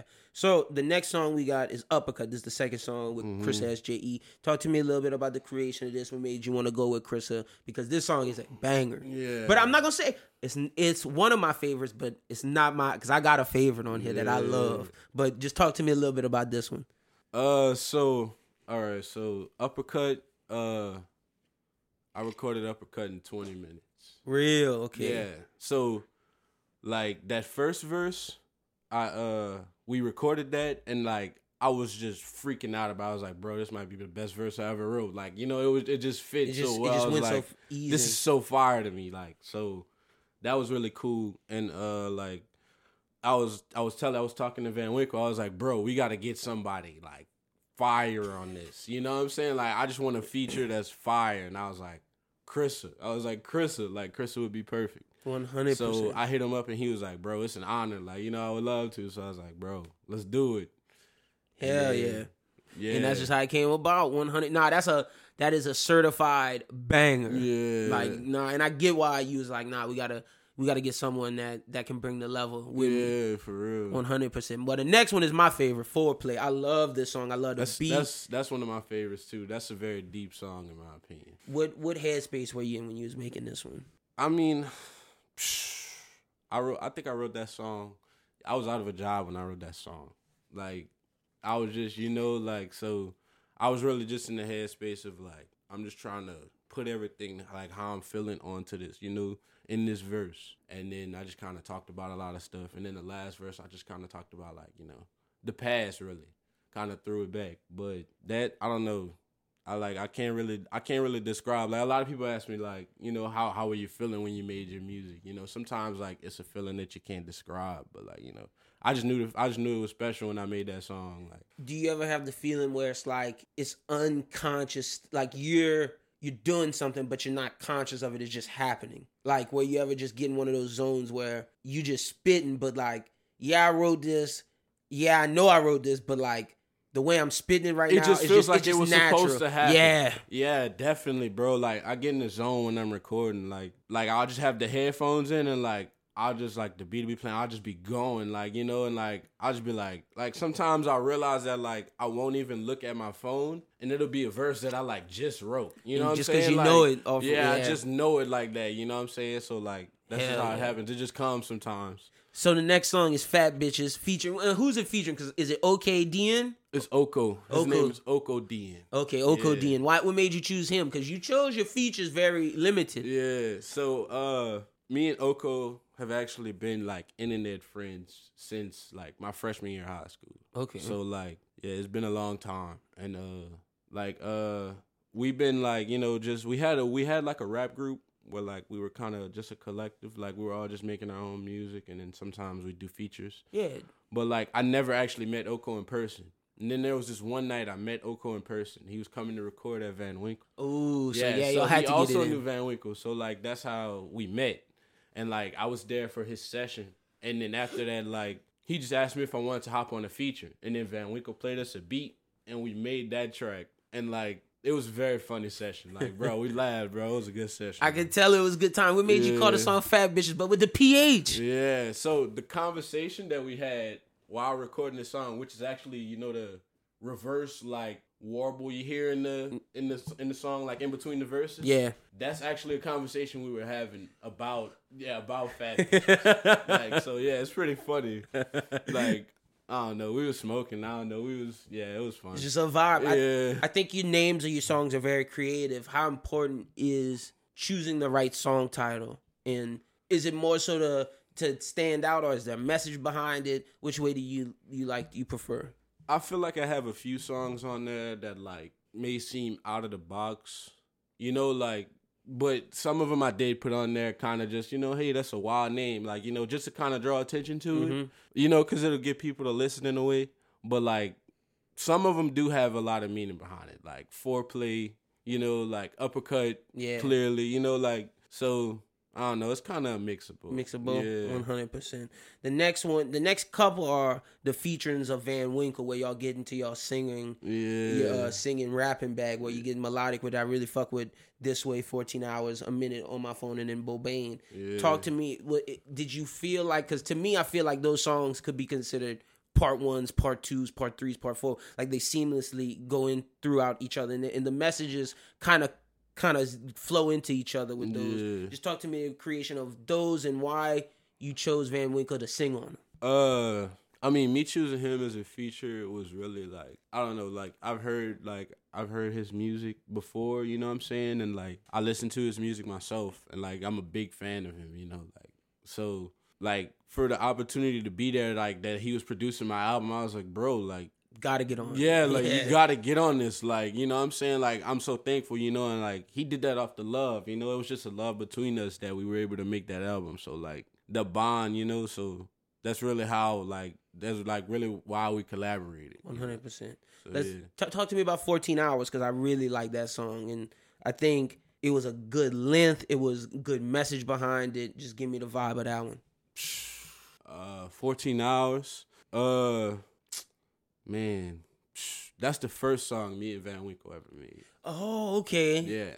How interesting. So, when did the intro get made? Actually, the intro was made like last or second to last. Like no cap. Like yeah, for real. Why do you think that happens? Because when I talk to a lot of artists, that it's usually the intro is either first verse, or it's last, like it's all the way in the back. Yeah. How did that come about? I don't know. Like honestly, we really didn't have like a genuine order, you know what I'm saying, at first when we were creating the songs. So like we kind of were just putting them together and then seeing how they all flowed through, you know, as we went throughout it. And then like when we were getting towards the end of the album, like Van Winkle was like, bro, like you need an intro, you know? And then like we were just going through it. We recorded a couple more songs, you know, throughout the time. And then I recorded Highest. And he was like, bro, this is definitely the intro. Like, you know what I'm saying? I was like, that's crazy. This the last one. Like, you know what I'm saying? Like, it just worked out that way. Yeah, so that was pretty dope. Hell yeah. So we get Bobain with Van Winkle. What made you want to call it Bobain? So like I don't know, me and my friends, we really like the fact that like, you know, you could replace, you know, the little slang of replacing the C with a B. Facts. So like, I was like, hey man, we should do that, you know, put some names of the songs. That's how we got like, you know, Bobain and all those other songs. So 100%. You get Pancake Bust. This is a hard one. This is the only one that's not produced by Van Winkle with Jazz XY. Yeah, Jazzy. Yeah. Talk to me about this one, how this one came about. All right, so we were at an event, actually we were at Van Winkle's house, but Van Winkle was having this little thing where like all the producers that he knew, like from like UL and like, you know, just around the area, they all came and like a bunch of rappers came and we all just like, you know, they made beats and we just freestyle, you know what I'm saying? Like stuff like that. It was very fun. And then me and Jazzy wound up going in the studio, and then Jazzy was like, yo, bro, what kind of beat you on? Like, it just kind of shocked me because, you know, I wasn't expecting. I'm like, you know, we just vibing, whatever. But, like, he was like, yo, bro, what kind of beat you on? And I was like, oh, all right, cool. You making me a beat? You know? And I was like, make that thing hot. And he made that flame. You know, and I was like, bro, like, you know, I'm so thankful for that because, like, that's one of my favorite songs. This song is so hard to me. Like, yeah, and the video coming soon, too. Which songs are you are you choosing it deliberately? Because Pancake Bus definitely is one that I'm like, all right, this deserves a video. Are you going to try to go with videos for any other ones? I would like to, definitely. I would definitely try. Yeah. 100%. And you finish out the album with Bodine featuring Bizzle, one of your only other features. Yeah. Why'd you choose Bizzle? And then I think how you start off with a message with the whole addiction thing, I think you kind of cap it off with this one very well. So, Bodine is, Bailey, that's Bizzle. Bizzle's name is Bailey. He's actually my best friend. We've been best friends since high school, since like freshman year.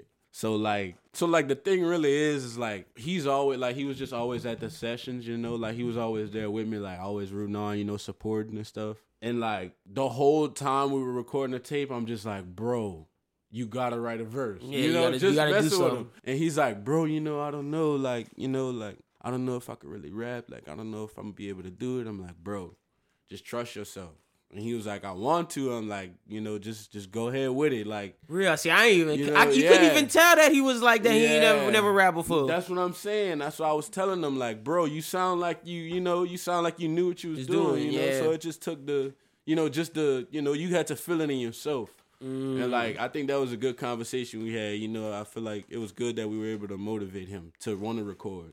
And we made that song. It is very fire. No, that's awesome. I think it's a very cool song. It is, and I think this whole project, you get into a lane where it's like, I'm going to make songs that not only sound good, but I'm going to give you the bars and the lyrics. How important is the bars and the lyrics to you? Because there's some artists that's just about the melodies, getting out something that sounds fire, but your stuff sounds fire, but there's a message behind each word.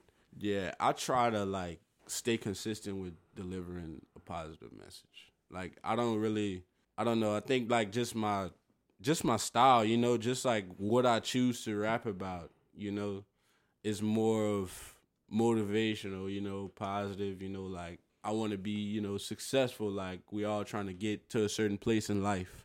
You know what I'm saying? Yeah. So, like, that's kind of really what I focus on. Like, I don't know. I think it's very interesting. Like, I wasn't expecting, like, you know, I think I've grown a lot myself from my last tape because, you know, I just like the fact that you could hear the growth in my music and, you know, you could tell how I'm starting to mesh more with the, you know. You're starting to develop your own sound. Yeah. So, like, I think it's very cool that I feel original to myself. You know what I'm saying? And that's important, man. Yeah. Hell yeah. And I think that's why this project feels so genuine. Yeah. And it feels like this is this man's first album. And it feels like a first album, but then it doesn't. It feels like, all right, this artist, his other projects don't sound like this. So we see the growth, the development, but it's like, all right, he's an artist. Like we're getting the message behind this. We're getting the music. We feeling the vibes. It's a full project in a sense. It touches multiple points of, does it have the bars? Does it have impactful music? Does it have impactful message? And how's the presentation? And I think all four of those points are hit very spot on. Mm-hmm. So I got to give you props with that. Tell the people they can find it on social media before we get to the other questions.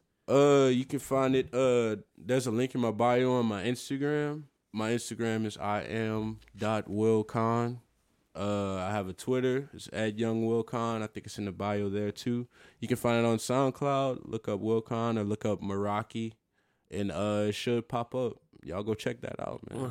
100%. Yeah, I found it 100% on SoundCloud. Let's get into a little bit to let your fans know a little bit about you and let the listeners get a vibe of who Willkhan is.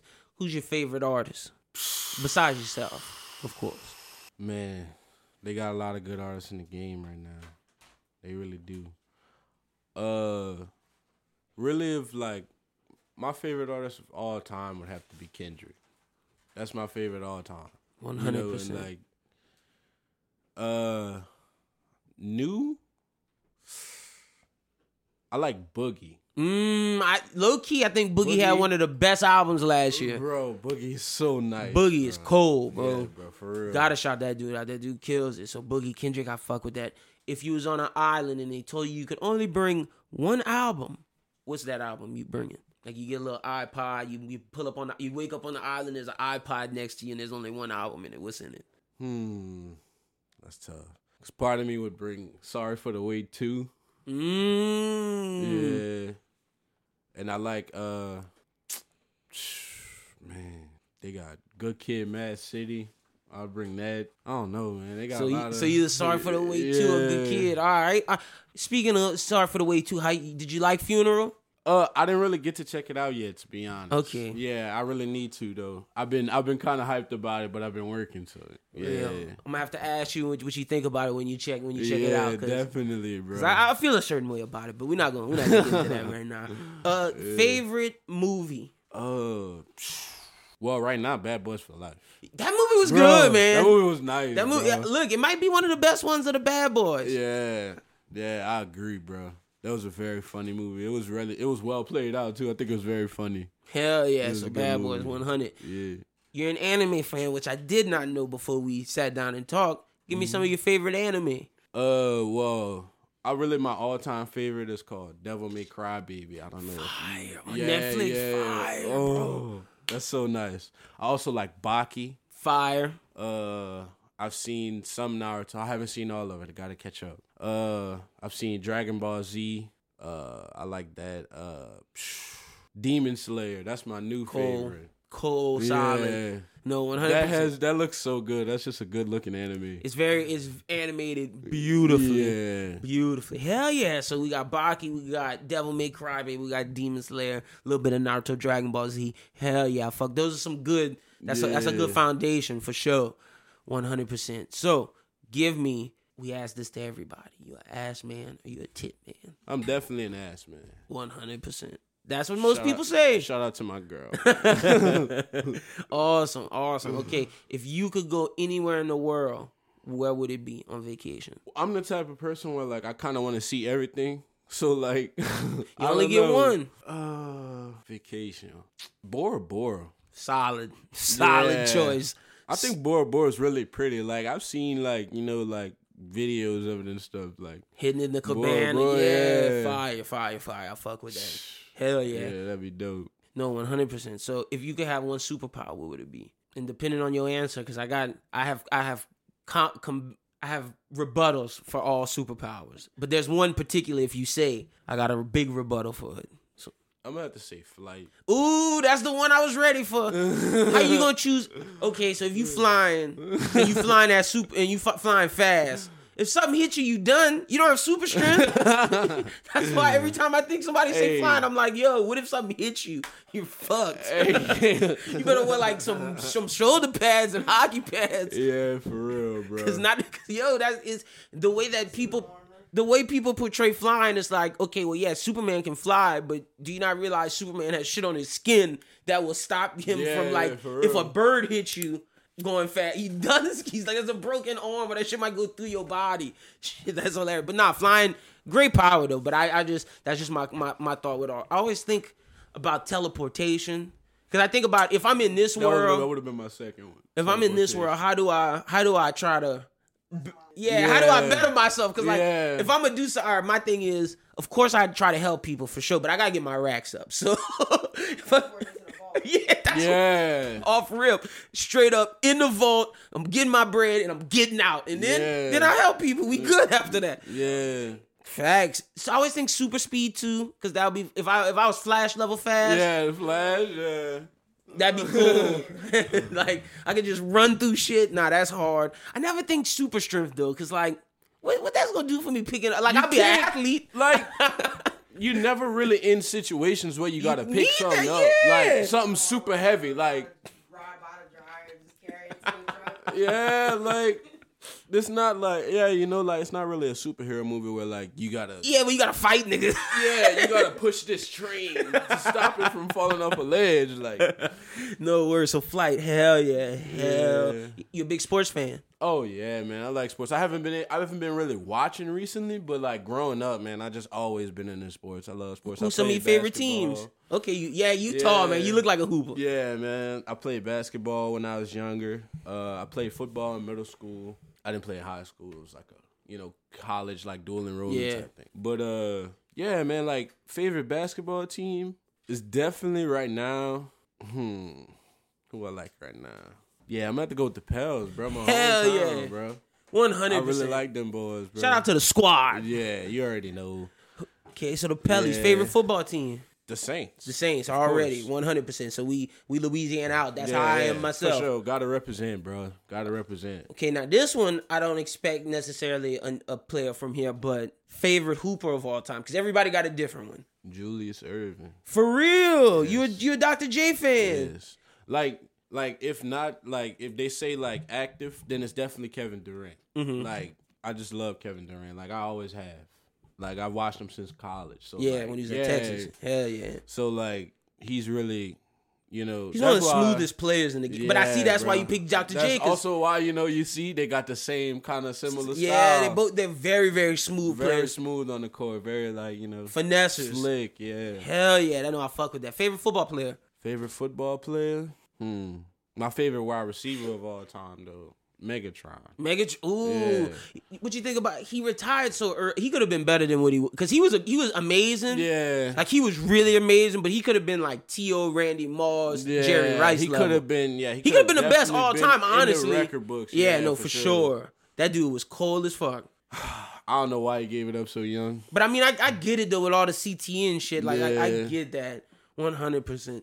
If you could have a feature from anybody, dead or alive, who would it be? Dead or alive? I have to say probably like Michael Jackson. Any artist. All right, for sure. Any rapper, Tupac. Hell yeah, okay. Like Tupac, Biggie. I like X too. Like as far as like young guys. Yeah, 100%. Gone way before his time. Right as he started figuring shit out. Tragic. Yeah, all he had to and I'm not saying this to talk down on the dead at all, no, but I say that I gotta just be honest. I call it a spade. Yeah. I said this about Kobe's death too. If it's a situation you can avoid, you gotta avoid it, man. Like if somebody's trying to rob you, just give them your stuff and just say, I just want to walk away with my life. And at that point, if they kill you, did everything you could. But he tried to fight back. And with the Kobe situation, the people told him not to fly his helicopter, so don't fly the helicopter. But the pilot still did. Huh? No, because the fog. It was super fog and dense. The pilot control told the pilot, don't fly the helicopter. He's like, I can do it. I'm a Navy pilot. I think I got it. I mean, like that was avoidable. Like the X shit, that's avoidable. So it's just sad that those situations are sad to me. Yeah, it's just if they were thinking better in those times. Yeah, no, 100%. And that's like I said, that's not me talking on the dead. That's just me. Just saying how some shit's avoidable. But X, that'd be a fire feature. Hell yeah. Okay, we from Louisiana. Boudin or crawfish? Crawfish. Okay. Boudin or gumbo? Gumbo. All right, gumbo or crawfish? Gumbo or crawfish? Gumbo. All right. See, I'm with you with instead of how you got gumbo, crawfish, boudin. No, 100%. I know I didn't say it, but like I feel you on that. But see, I'm crawfish, gumbo, boudin. You boudin, you gumbo, crawfish, boudin. Yeah, boudin gotta be like boudin's fire, but like I'm not picking it over crawfish or gumbo. Most said we crazy. That's my shit, yo. I love it. Some spicy ball crawfish. Hey, I'm from New Orleans, dog. Hey, look out. Speaking of that, how was the transition from New Orleans to here? Actually, it was from Hurricane Katrina.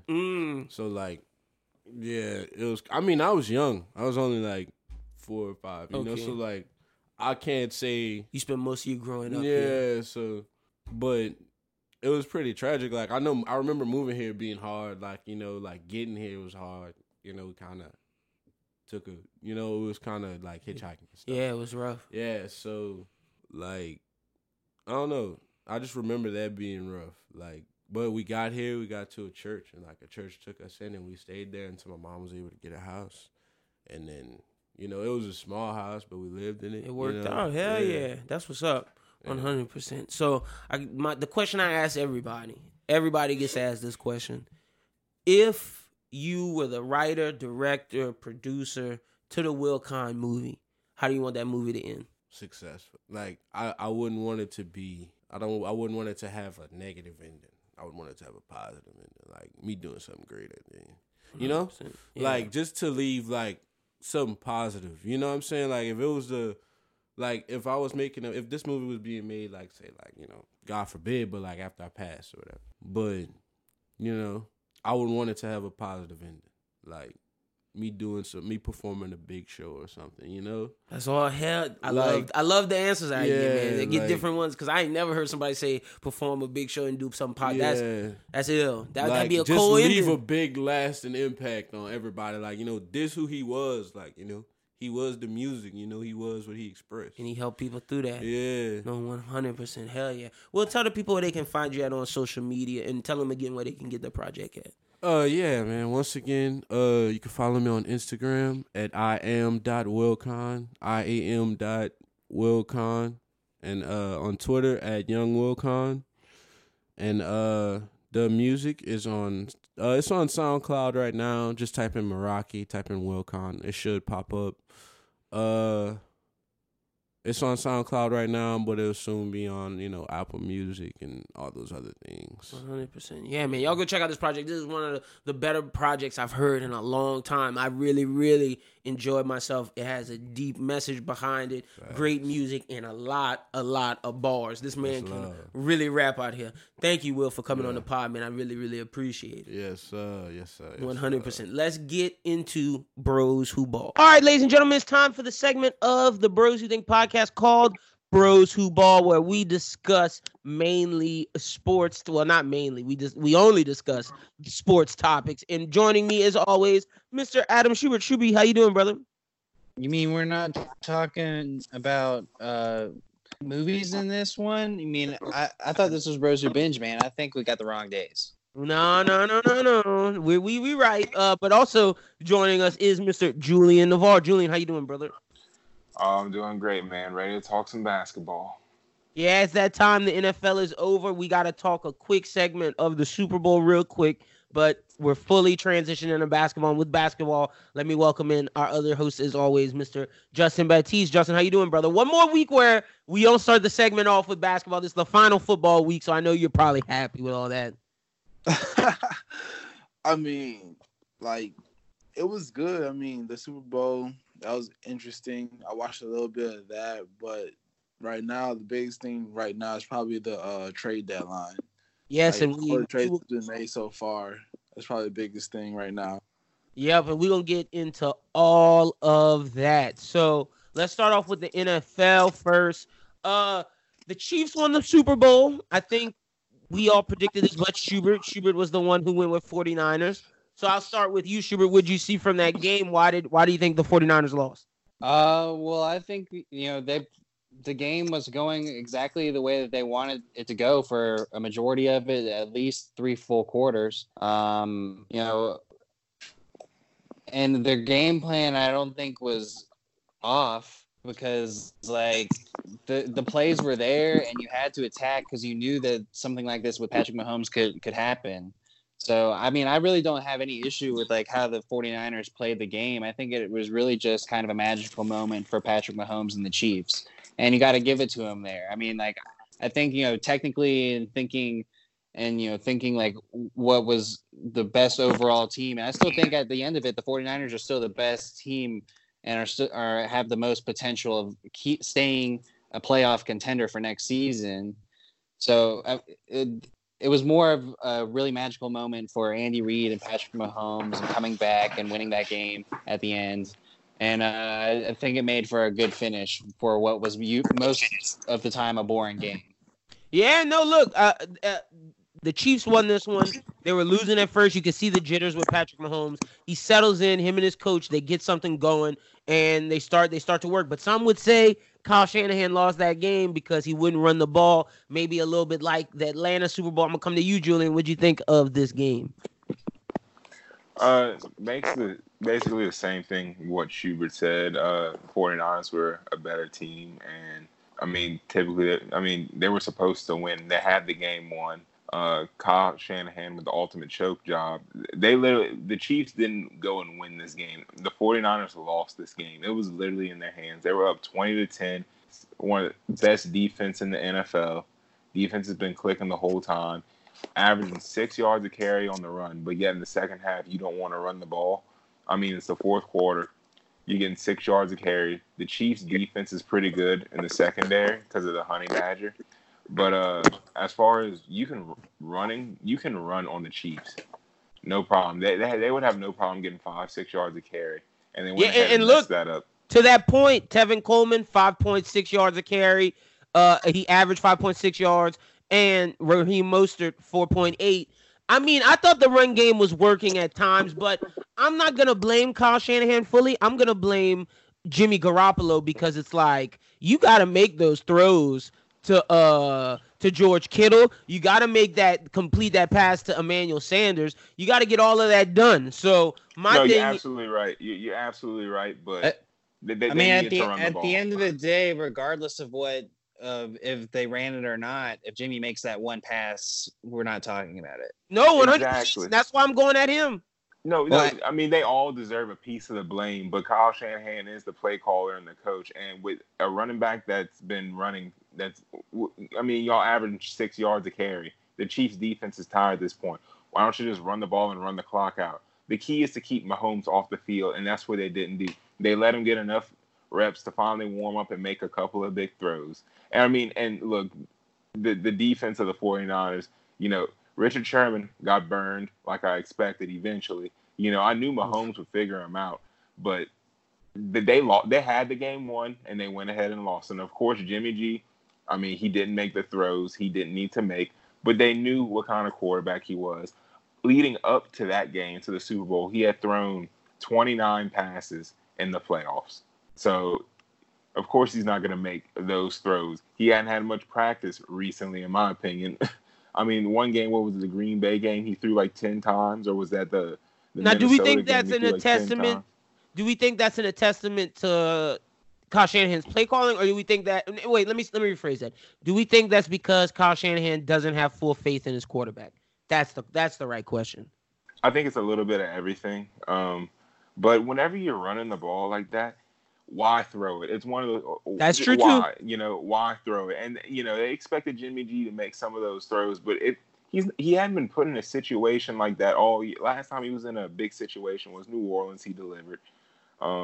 He's delivered in a few situations. He's capable. It was just he was on a big stage. He messed up. It's something he can learn from, and that's gonna haunt him. That's gonna haunt him for the rest of his career. I think he can I think he can come back, but he should have never been in that position, in my opinion. I think they went ahead and lost the game. They let Mahomes get going. I agree with that, but I think they let Damian Williams get going because I don't think Patrick Mahomes should have won the Super Bowl MVP. Oh, no. If he's not throwing those bombs, they're not getting back. You can't run back into the game. Down 10 in the fourth quarter. Damian Williams didn't win them the game. Damian Williams just iced it. I just felt Damian Williams put that team on his back and made plays when it was necessary. Yes, Mahomes. Win, yeah. Crucial runs. He had 17 carries for 100 runs. He averaged 6 yards a run. He had 1 touchdown. Okay. He had 4 receptions, 29 yards, 1 touchdown.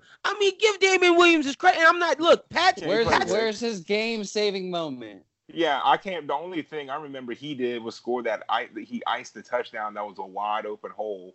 Thanks to the offensive line. He didn't even get touched. You know what I remember of that game? Patrick Mahomes getting hit in the chops and throwing a 40-yard bomb down the field for Tyreek Evans, cutting through the wind, and a nice pass to Sammy Watkins for like 20-something yards. Those are the plays I remember.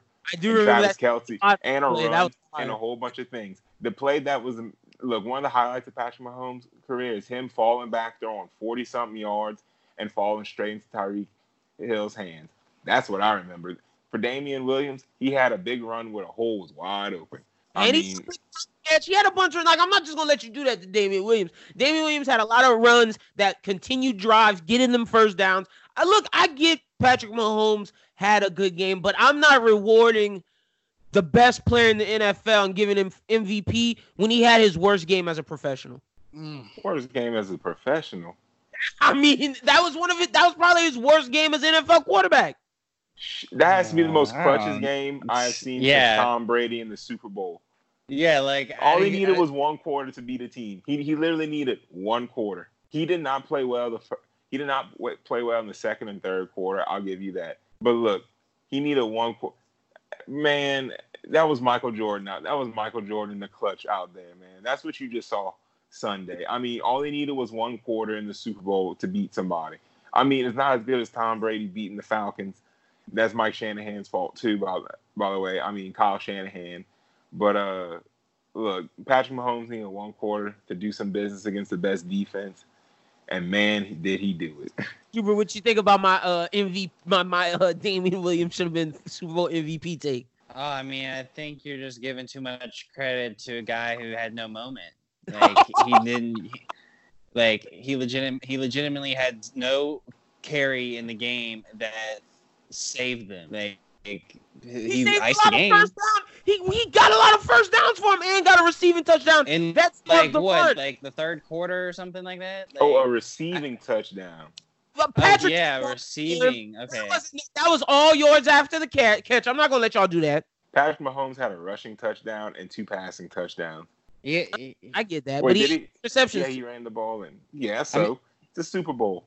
I'm just saying. Clutch in the fourth quarter. That's all I saw was the fourth quarter. No, I'm not. That's all the game was the fourth quarter. That was a boring ass game, to be honest. I can't agree with you when he scored 2 points in the first half. I mean, the fourth quarter. When the game was on the line, I guarantee you that 10 guys on the field weren't looking at Damian Williams or whatever his name is. You know his name. Don't do that to fucking Damian Williams. And look, I'll say this for Tyrann Mathieu. Did y'all see him on the sideline fussing at his team, hyping him up? Ever since that moment, ever since he did that, the 49ers did not score another point. Yes, thanks for bringing that up because that was so true. The Honey Badger did have a good night, and shout out to Kendall Fuller, Kyle Fuller for the icing interception as well on Jimmy G. And he had some good bat downs too, some breakups. He was playing, he was balling, probably more so than the Honey Badger was. I'm happy for Andy Reid, man. He finally got that monkey off his back. Like he can win. Yeah, now Kyle Shanahan's got the monkey on his back. Oh, look, for Andy Reid, we could say Patrick Mahomes played bad. That play calling wasn't good at all. Since when Patrick Mahomes throws check downs, I saw a whole bunch of check downs during that game. Andy Reid did not have the best play calling. But you don't want to talk about my yards up until Damian Williams. Check downs. Yeah. Oh, please, dude. So you throwing some Drew Brees stats out there? Come on. But still, look, Andy Reid didn't have the best play calling either. The Chiefs literally needed the fourth quarter. And it was all because of Patrick Mahomes, nobody else. Look, I got to give it to him. He's the best player in the NFL. He's the guy now that is the face of the NFL. And I think he played well in that fourth quarter. He had magic. But with that being said, like I said, the first 3 quarters were the worst quarters he's played professionally. And you could see the nerves. But I'm glad he overcome it. I mean, is he the best player in the NFL? Who do you think it is if it's not him? Russell Wilson, bro. Oh, my gosh. No way. Now you're tripping. Hey, it's close. It's close. It's because Russell Wilson really doesn't have weapons like that. But, man. Mahomes is slinging it. Like, they're both magical in their own way. He said that 40-yard bomb while getting smacked in the face. Patrick Mahomes is having his career right now. His career right now is 24. Is Russell Wilson's. What do you mean? Oh, yeah, no. Patrick Mahomes can throw you back into a game. Patrick Mahomes has the second most comeback in the games in the playoffs. He's tied for second most in NFL history right now. And this, year 3?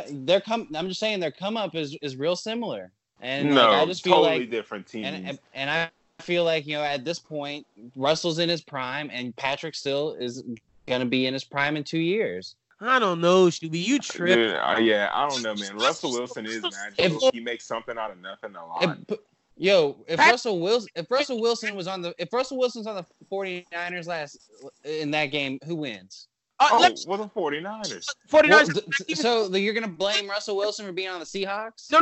He's the only reason they go to the playoffs? That team's terrible. Let me give you a better comparison to what you're doing, but I'm gonna do it for Patrick Mahomes. Put Patrick Mahomes on the teams that had fucking the Legion of Boom. I guarantee he wins more than Russell Wilson. Because Russell Wilson wasn't making plays at that point, partner. He didn't make plays to the Legion of Boom. Russell Wilson wins the Super Bowl his second and third season. Because of the Legion of Boom. So? But that's my point. Patrick, he would have won 2 if it was Patrick, I believe. The Chiefs are going to the Super Bowl because of Patrick.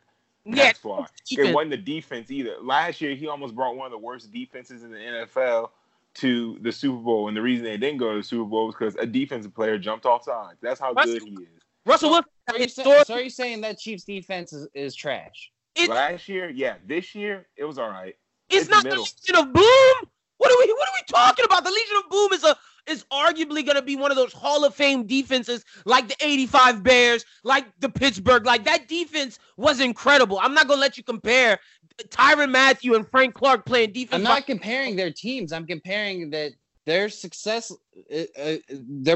I'm saying that his career right now is panning out. That's going to be similar to Russell Wilson's. Like, they are similar in star potential. Like, I think that Russell Wilson right now is going to be what Patrick Mahomes is in 2 years.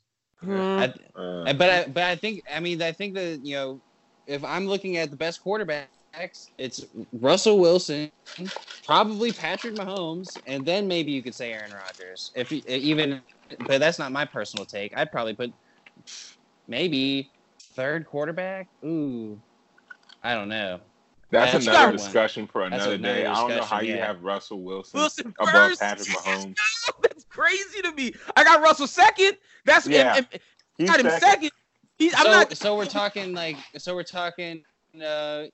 you know, apples and oranges here. I guess it's like LeBron or MJ. I know. He's trolling. I'm giving you an example. You know. He's trolling. There's no way. I mean, Patrick Mahomes. I'm not comparing them. I'm not saying that one of them's LeBron, one of them's MJ. I'm saying like we're just arguing between like who's greater of the two greats. Okay. I get that point. Yeah. All right. Word. Give me a prediction real quick from each of you. A prediction for next year's NFL season. An early prediction. Julian, you can go first. Like teams in the Super Bowl. Or just any type of prediction that you want to say about next season. Dude, I can't even. I got one. Drew Brees will not be the quarterback of the Saints next year. Oh, I doubt that. Yeah, I doubt that too. That's my prediction. And the reason why, which will be stated in the article that I'm halfway done with, the NFC South. The Saints are going to go to the playoffs next year due to the NFC South being meh. And the only way that they wouldn't is if Atlanta gets it together. Now, if you see Atlanta's track pattern, they're like the Dallas Cowboys. One year they go to the playoffs, the next year they don't. They go to the playoffs, they don't. Okay? So they just got off they didn't go to the playoffs track. They might go. I wouldn't be surprised if they went next year. The team has talent. I don't know what was wrong with them. They just couldn't get it together this year. All right, so you got the Falcons in the playoffs. Okay, that's cool. Maybe. I don't. You know, they're still Atlanta Falcons, and the Saints have enough talent in that poor division to coast through. They coasted through the division this year, so I don't see why they can't coast through next year, considering no other team is really getting better. So it wouldn't surprise me that Drew Brees stays and has another run at the playoffs. It's just how does he play when he gets to the playoffs? That's going to be the ultimate deciding factor. Look, I don't think he's going to be there next year, but Shuby, what you got? Give me a prediction for next football season. Anything. I think the NFC West still stays strong. I think the Patriots either make a wild card or miss the playoffs, or at least lose the division for the first time in a long time. No, I got it. Jets are going to the playoffs. Sorry. Well, I mean, I'm totally with that take. So, and I think the Bills are going to make it. So I wouldn't be surprised if Pat's the odd man out. Well, there we go. And then we all understand in that one with the South. I think the Texans fall down a little bit. I don't think they're going to do anything this offseason. And I think that's it. I think we might see maybe like one crazy like quarterback thing. Like I have a gut feeling like the Lions are thinking about just saying fuck it to Stafford. I'm sorry, I'm cursing, but like no, you good, brother. Like, yeah, no, I feel you. Hey, good predictions. Let's jump to the NFL. I mean, the NBA. Let's talk about the trades that have happened first before we talk, because Julian brought up a topic that I didn't tell anybody because this is a topic we talked about last year, but I think I feel a little differently, and we're going to get to that. It concerns the Pelicans. But let's talk NBA trades first, because the trade deadline, by the time you guys hear this, is the deadline today. It's over with. So we got, all right, Bros Who Think fan base. This is an amendment from the future. So let me give you a little clarification. I like to do this from time to time when we got to fix things the day the release happens. So Julian Schubert and I are going to be talking the trade deadline in a little bit. Some of the things at the time we weren't right about concerning Danilo Gallinari going to Miami. He did not end up going to Miami. Who Miami ended up getting, because OKC didn't want to jump in the trade, they ended up saying, nah, we're going to stay out of it. They ended up getting Gorgui Dieng from Minnesota. They still get Andre Iguodala from the Grizzlies, but they also get Solomon Hill and Jay Crowder, and they get rid of Justice Winslow, Dion Waiters, and James Johnson. I think they needed a big, and they added a big where they needed it at, and it's perfect for Gorgui Dieng. I think Jay Crowder and Andre Iguodala give defensive help as well as veteran help to this team. Because like I said, all the points about Tyler Hero and everything are still the same. It's just no Danilo Gallinari. So take that into consideration. But we were right about Clint Capella. We were right about all that other stuff. Another move that did happen was Golden State agreed to trade D'Angelo Russell to Minnesota for Andrew Wiggins and some picks. I think this is great for Karl-Anthony Towns. We'll talk more about this next week, and I'll get everybody else's opinions. But just because we're here right now, I think that's great for Karl-Anthony Towns. I think you now have a solid 1-2 punch with your young organization. I mean, Rojas wasn't leaving Brooklyn I forget where Rojas came from. Rojas wasn't leaving where he was, and I'm talking about their GM, leaving his other job for this without making solid moves. And this is a start of building something special. It reminds me of Stephon Marbury, Kevin Garnett. It's like a solid 1-2 punch, and hopefully we can see the best from Karl-Anthony Towns and the best from D'Angelo Russell because they want to play together. It just, are they going to get Booker eventually? And if they do, that's a very, very good big three. Let me see. Am I missing anything else? Cleveland got Andre Drummond. That's not really a big deal. That's just the Pistons dumping that salary, and it signifies probably they're starting over. OKC didn't make any deals. The Pacers didn't make any deals. Oh, a big deal. Clippers, Knicks, and Wizards agreed to a 3-team trade to land Marcus Morris and Isaiah Thomas. They're going to the Clippers. Jerome Robinson will join the Wizards, and Mo Harkless and a first-round pick are going to the Knicks. I think this adds more depth to this team. I think this adds other scoring options, but it's going to be interesting because they have a lot of ISO basketball players. Can all these ISO do-it-yourselfers mesh together to work? It's going to be interesting to see, and we'll talk more about that next week. But I just wanted to clarify, when we talk about the Miami trade with Danilo Gallinari, that did not happen. This is an amendment to that. Again, Miami got Gorgui Dieng from Minnesota. They got Jay Crowder, Andre Iguodala, and Solomon Hill from Memphis. And they got rid of Justice Winslow, Dion Waiters, and James Johnson. So, again, to clarify, the Danilo Gallinari thing did not happen. But let's get back to the pod. Amendment over. Let's finish out the Bros Who Think podcast with Bros Who Ball. Let's start off with the Houston Rockets. There was like a big 4-team, 12-man trade that went down, basically sending Robert Covington to the Rockets, sending Capella to the Atlanta Hawks, and I'm pulling up the rest of the trade. But Minnesota acquires Evan Turner and Jared Vanderbilt. Denver gets Shabazz Napier and Keita Bates-Diop, forward Noah Vinlay, and Gerald Green. Atlanta gets Nene and Clint Capella. And Timberwolves get Malik Beasley as well. Oh God, there's so much of this. And the Rockets get Jordan Bell, who used to play for the Golden State Warriors. So they get a smaller big.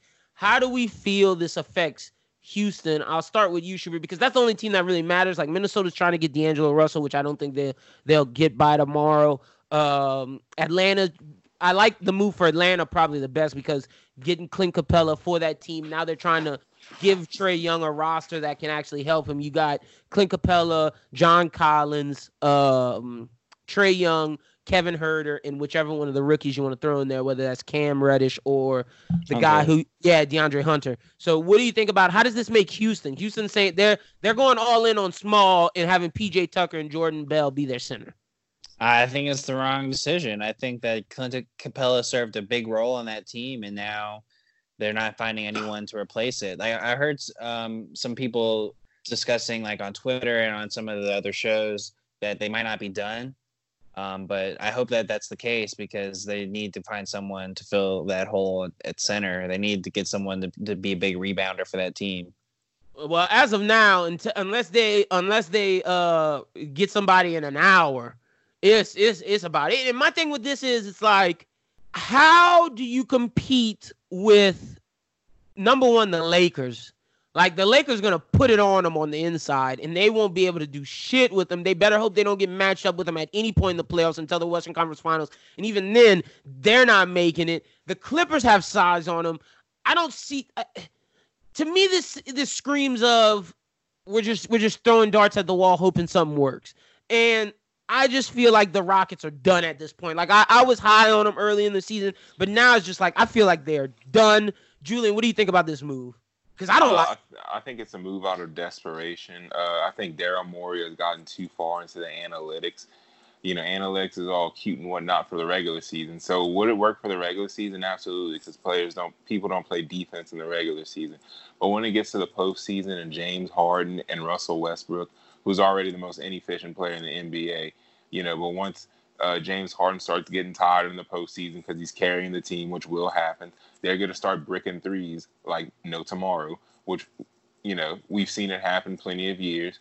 They're a three-point shooting team. Who's going to rebound those threes? That's my question. That's the main question. And who's gonna be a rim protector? Exactly, because look, you know what? If they went up against the Clippers, even though the Clippers may be a little bit bigger than them, the Clippers aren't that big on the interior, so it'd be a good matchup for the Clippers. But the Lakers, they're just gonna pass it to AD and let him go to work. I mean, and AD could space the floor. Someone's gonna roll through. They played Denver. Jokic is gonna eat them alive. And even Utah with Gobert. Exactly. What they're trying to do is what it shows me. What they're trying to do is they're trying to shoot every team out the gym. That's it.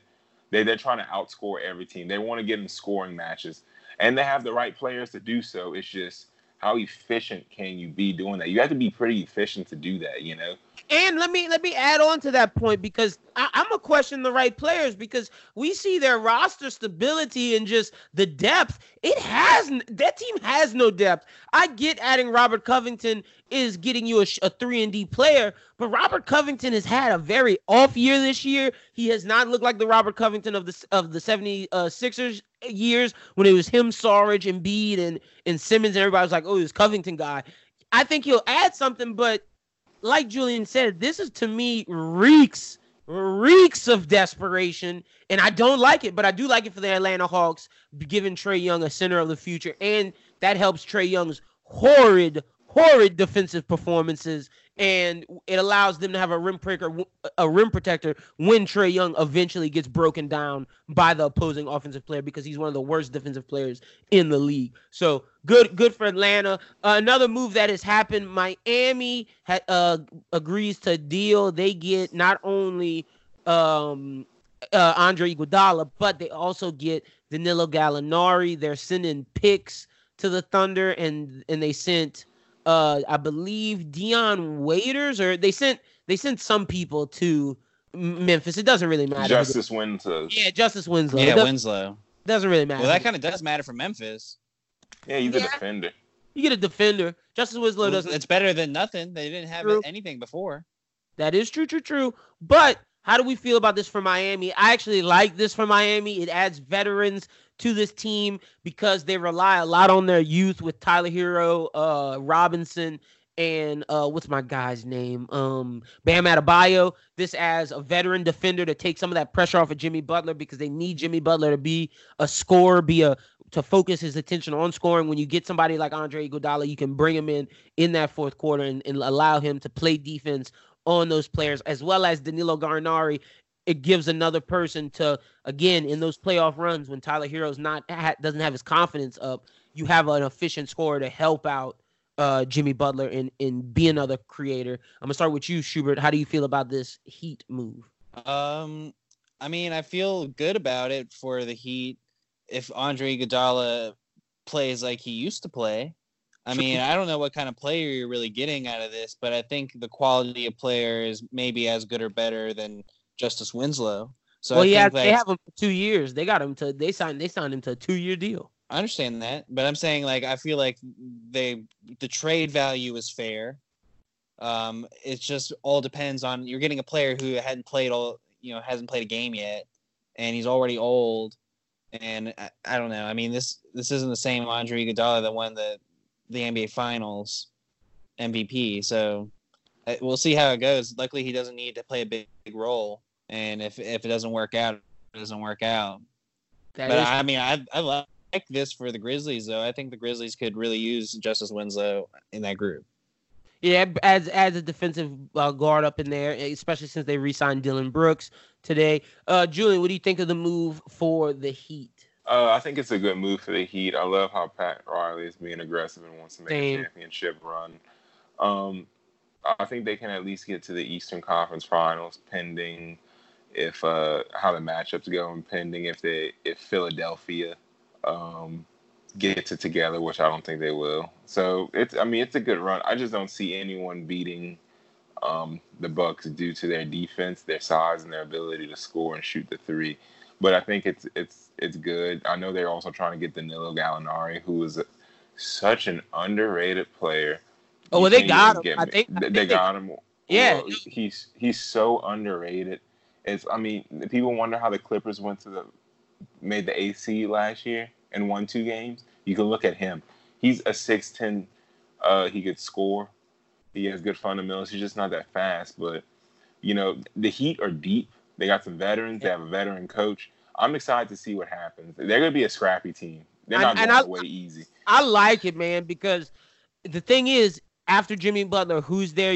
Who's your scorer to help you create? Yeah, Bam Adebayo is going to get the inside garbage points and create, but you need another scorer in the playoffs. And I think it's too early for Tyler Hero. Yeah, he could maybe do some stuff this year. I think he's a great player, but you need that person you can rely on. And Danilo Gallinari shows, like Julian said, he can get it done. He got it done for the Clippers last year, and that just adds to Jimmy Butler. And if Goran Dragic can ever get his stuff together, they have a solid roster. I'm really liking what Miami did. This was a good deal for them, and that's all we know of at the deadline. Yeah, Sacramento made some moves. That's just to sign, to make sure they can sign Bojan Bogdanovic, and they trading Dwayne Dedmon to Atlanta for Jabari Parker and Alex Len. That's all that is. And they sent to Atlanta 2020 and 2021 pick. Look, Sacramento, I don't think they know what they're doing over there, but I digress. They're not important. They hired Luke Walton. They're not winning. Like, literally, De'Aaron Fox. I think Luke Walton is the young point guard killer because we saw how Lonzo was struggling, and De'Aaron Fox was on the up and up, and now De'Aaron Fox is looking like Lonzo did with the Lakers. Oh, I know Justin knows all about that. Maybe he can go ahead and Justin, what do you think about the trade for Miami? Because I know you live down there. So. Justin's ass had to go to bed. Oh, dude. Okay, wow, dude. I was trying. Okay, I didn't think I heard that. So I was trying to I thought you kind of forgot about him, so I was just trying to see. I was like, let me try to sneak him in right quick. I was forgetting about it. I was trying to keep him low key, but Justin's ass was like, bro, my phone died. I had to go to bed. I thought the same thing when he. I thought it after we talked about the Rockets, because he didn't go to Justin after that. I was like, you don't want the Justin steak? But no, yeah, that's what I was thinking. I was just trying to, yeah. I'm not gonna edit this out. This is awesome. No, that's funny. That's funny. Oh, man. But that's good. What was I gonna say? Yeah, with the Kings, they don't know what they're doing. And they messed up with Luke Walton. I mean, I just feel bad for franchises like the Kings. Like they're in limbo. They got all this young talent they can't do anything with because the young talent that they have is nothing really special. In my opinion, just what do you do? Yeah, what do you do in those situations? I mean, they went from bad draft picks to some draft picks working and then others not. They're just a mess over there. But it's all good. Like I said, I don't care about the Sacramento Kings. Let's talk about Schubert. I'm gonna bring up this topic that Julian presented. Let's discuss. Is Drew Holiday? We used to say last year that he was a top 5 shooting guard. You used to say him. Shut up. Is Drew Holiday still a top 5 shooting guard. Julian, I'll let you start us off, man, since you wanted to bring this up. All right, man. Thank you for that. So I got into a debate with some guy, my boy Ian, on Quibs on Twitter, and he mentioned that Jrue Holiday was a top 5 shooting guard, where I came to my own defense because I don't think he is, and I basically said Jrue Holiday is not a top 5 shooting guard. And I can name at least 12 other shooting guards in the NBA for sure this year that are doing a lot better than he is. Just to name a few that I threw out, I started with Devin Booker, Bradley Beal, Jimmy Butler. That's 3 right there. You know, Donovan right? Mitchell. I said Donovan Mitchell. I mean, James Harden. I got James Harden. Yeah, thank you. You know, Victor Oladipo. I said Zach LaVine. I think Zach LaVine is better. There's a bunch. When it came to the point where I named about 11 or 12, and when you look at Jrue Holiday, he came back at me with a couple of numbers. He showed me Jrue Holiday and Jimmy Butler are kind of averaging similar numbers and whatnot, which I went on the internet and he was right. That's true. But the player efficiency rating for Jrue Holiday was way down, while Jimmy Butler's was up.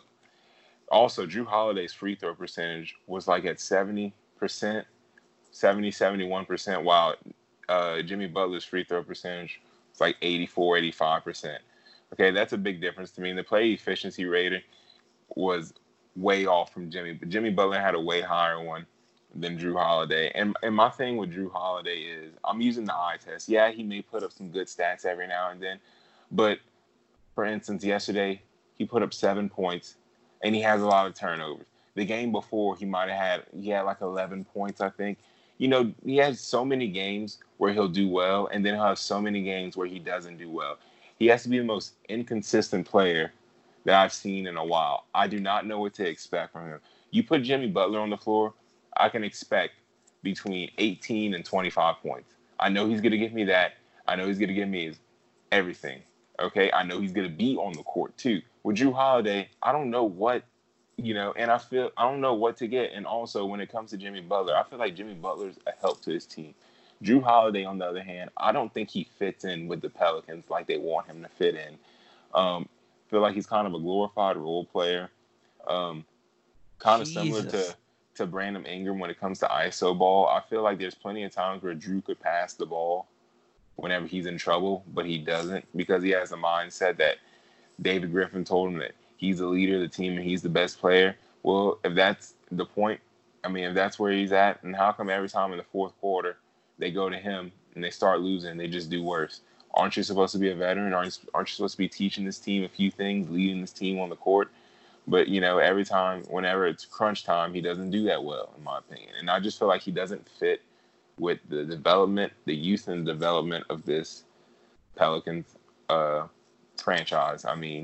He's just kind of like the oddball out. I think he takes away from the growth from all the other players and messes up the rhythm. But that's just my take on it. I would love to hear with both of you guys. I'm just looking at this year.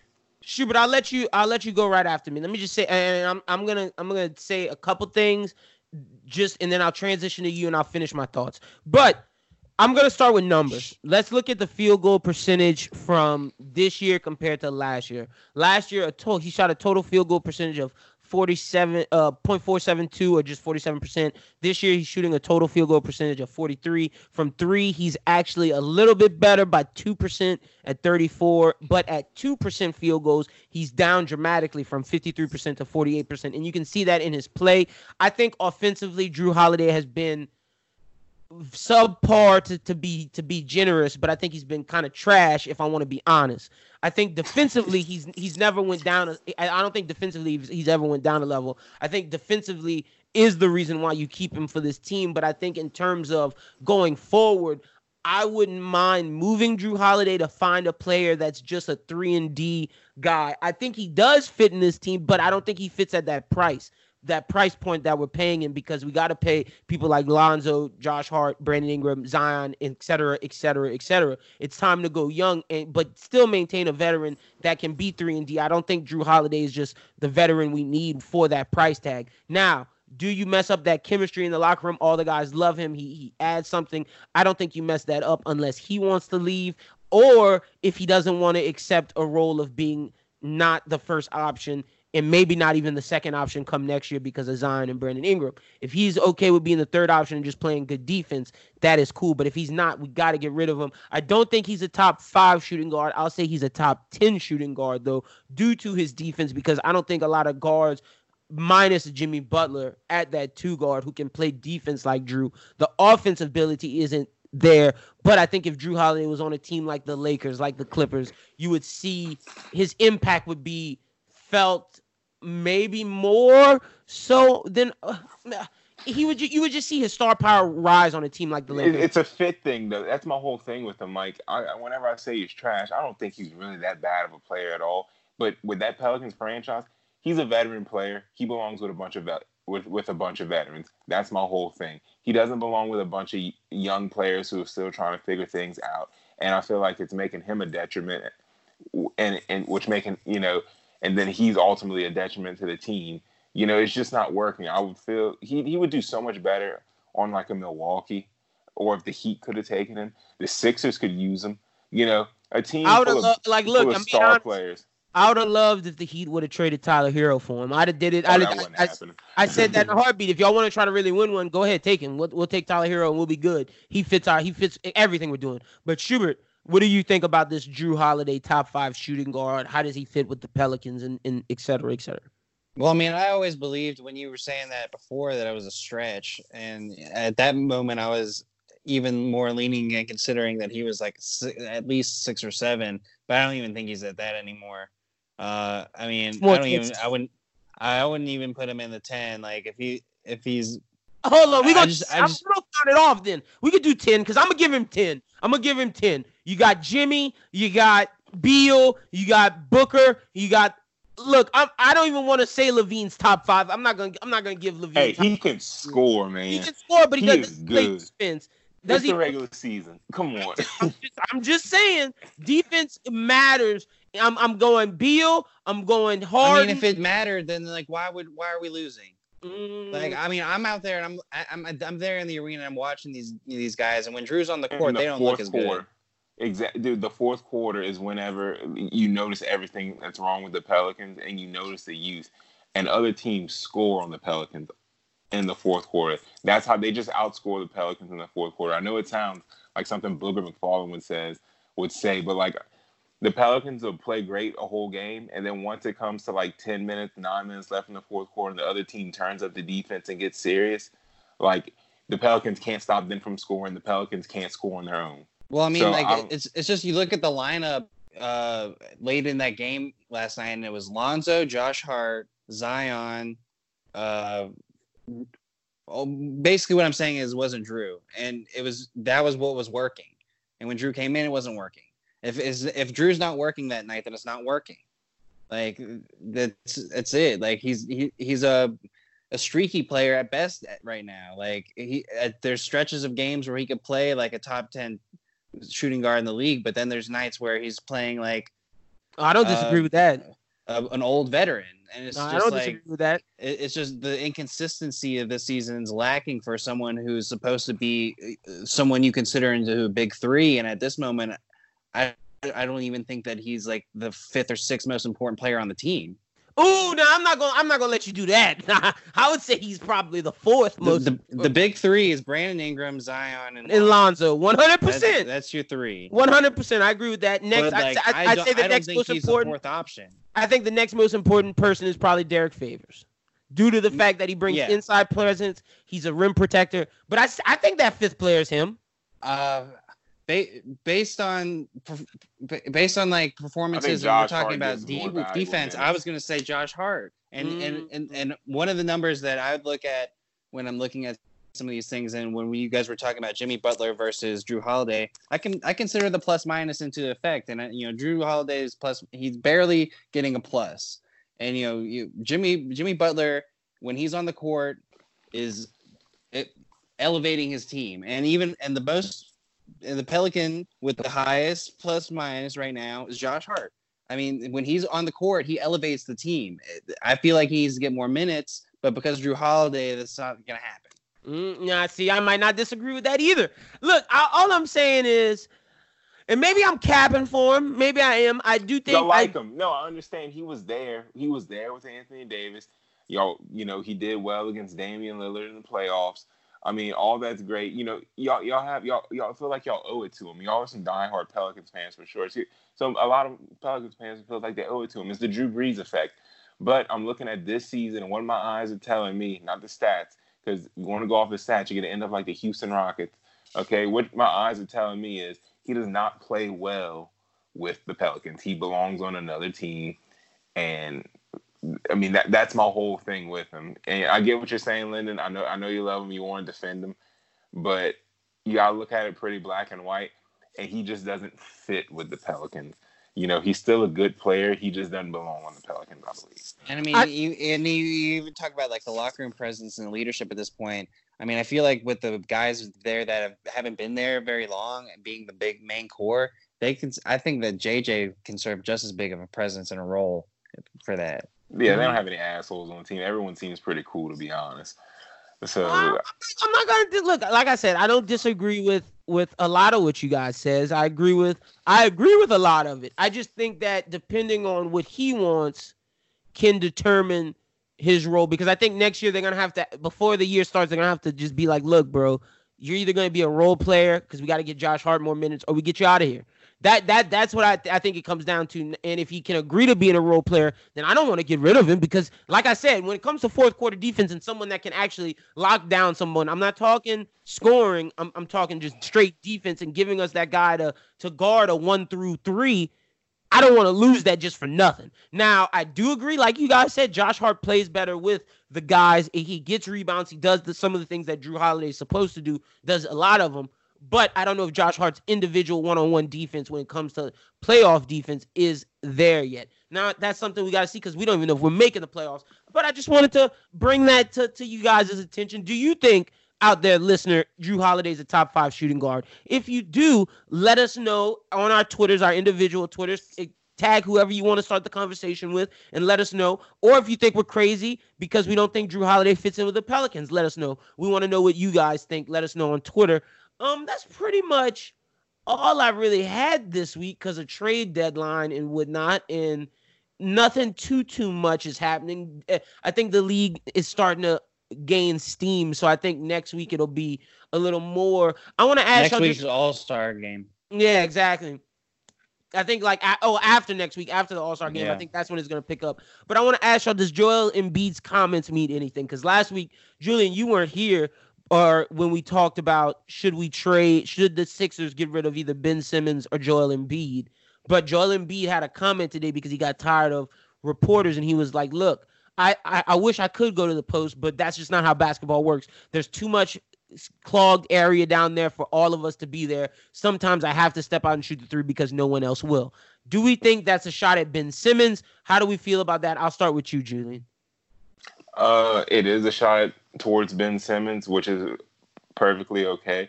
Ben Simmons has been in the league for he's in his 4th or 5th year. Yeah, 4th or 5th. And he still hasn't learned how to shoot whatsoever. Look at Lonzo. Lonzo completely changed his shot, and now he's like a 40% 3-point shooter. Okay, they got look at Giannis. You look at Giannis. While Zion was hurt, he was shooting 3s the whole time. He shot so many 3s that he can't even make a 3-throw right now. But we're not worried about him because we know he's going to get better. They have a whole bunch of players in the NBA. Rondo can shoot a 3. Dennis Schroeder can shoot 3s. Okay, everyone has been working on their 3-point shot throughout the past 4 or 5 years. Same amount of time as Ben Simmons. And Ben Simmons had a whole season off to work on it, and he hasn't. Okay? That is a shot at Ben Simmons. Also, Joel Embiid has a very pretty jump shot. Let me be the first to say that. And he knocks down 3s. He does. He knocks down the free throw, and he can knock. If he's open for a 3, I want him to take it. He can knock it down. He's good. He can space the floor.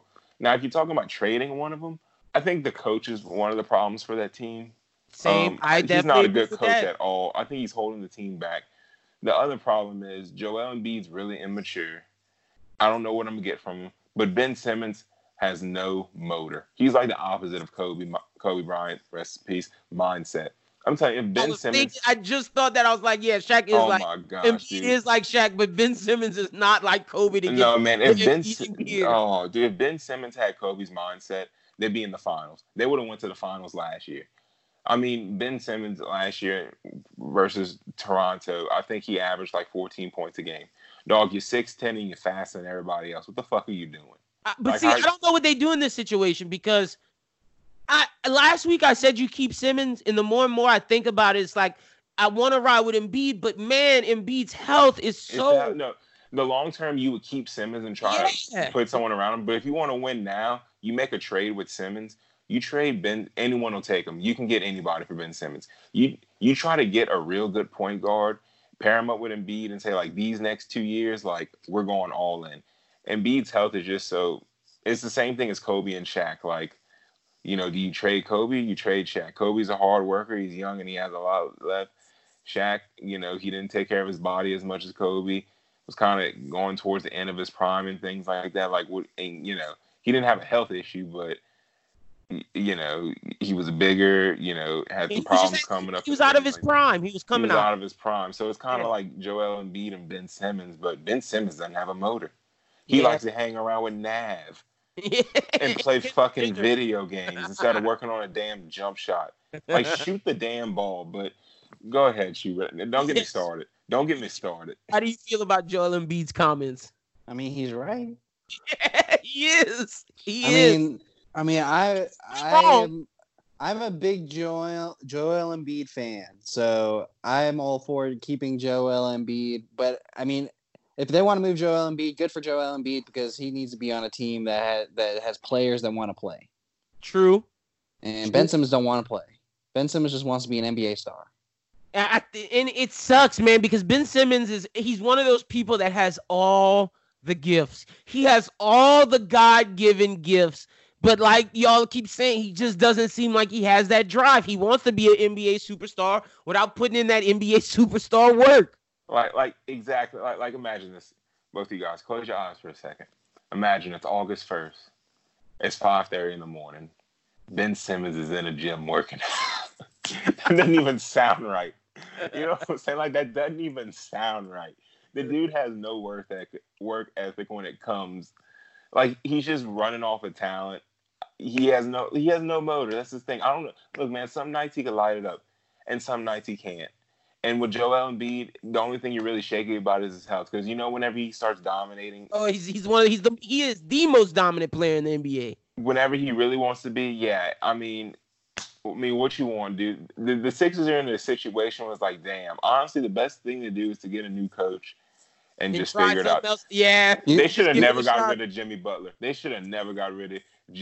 He was literally the transmission of that team. They should have never got rid of Jimmy Butler. And Al Horford clogs up that paint. Yeah, I'd have let go of Tobias Harris as well. Tobias and Al Horford are big bodies. Yes, you want length, but you want that length for defense, but that length is compromises on the offensive end because there's not enough space for everybody to operate because too many people are 7 foot, 200-something pounds, and some people got to be inside. Like, the people you want to be inside can't be inside because your point guard has to be inside. Yeah, and I never understood Al Horford, but my thing is, shoot a three though. He could space the floor though. Like, he stretches it out and give you someone to give Joel Embiid a breather. It makes sense on paper and it makes sense from a basketball perspective. But when you look at Ben Simmons not progressing and not coming close to shooting shots still, it's like, bro, that won't work. Even all the plans that they have won't work because you won't even attempt a shot.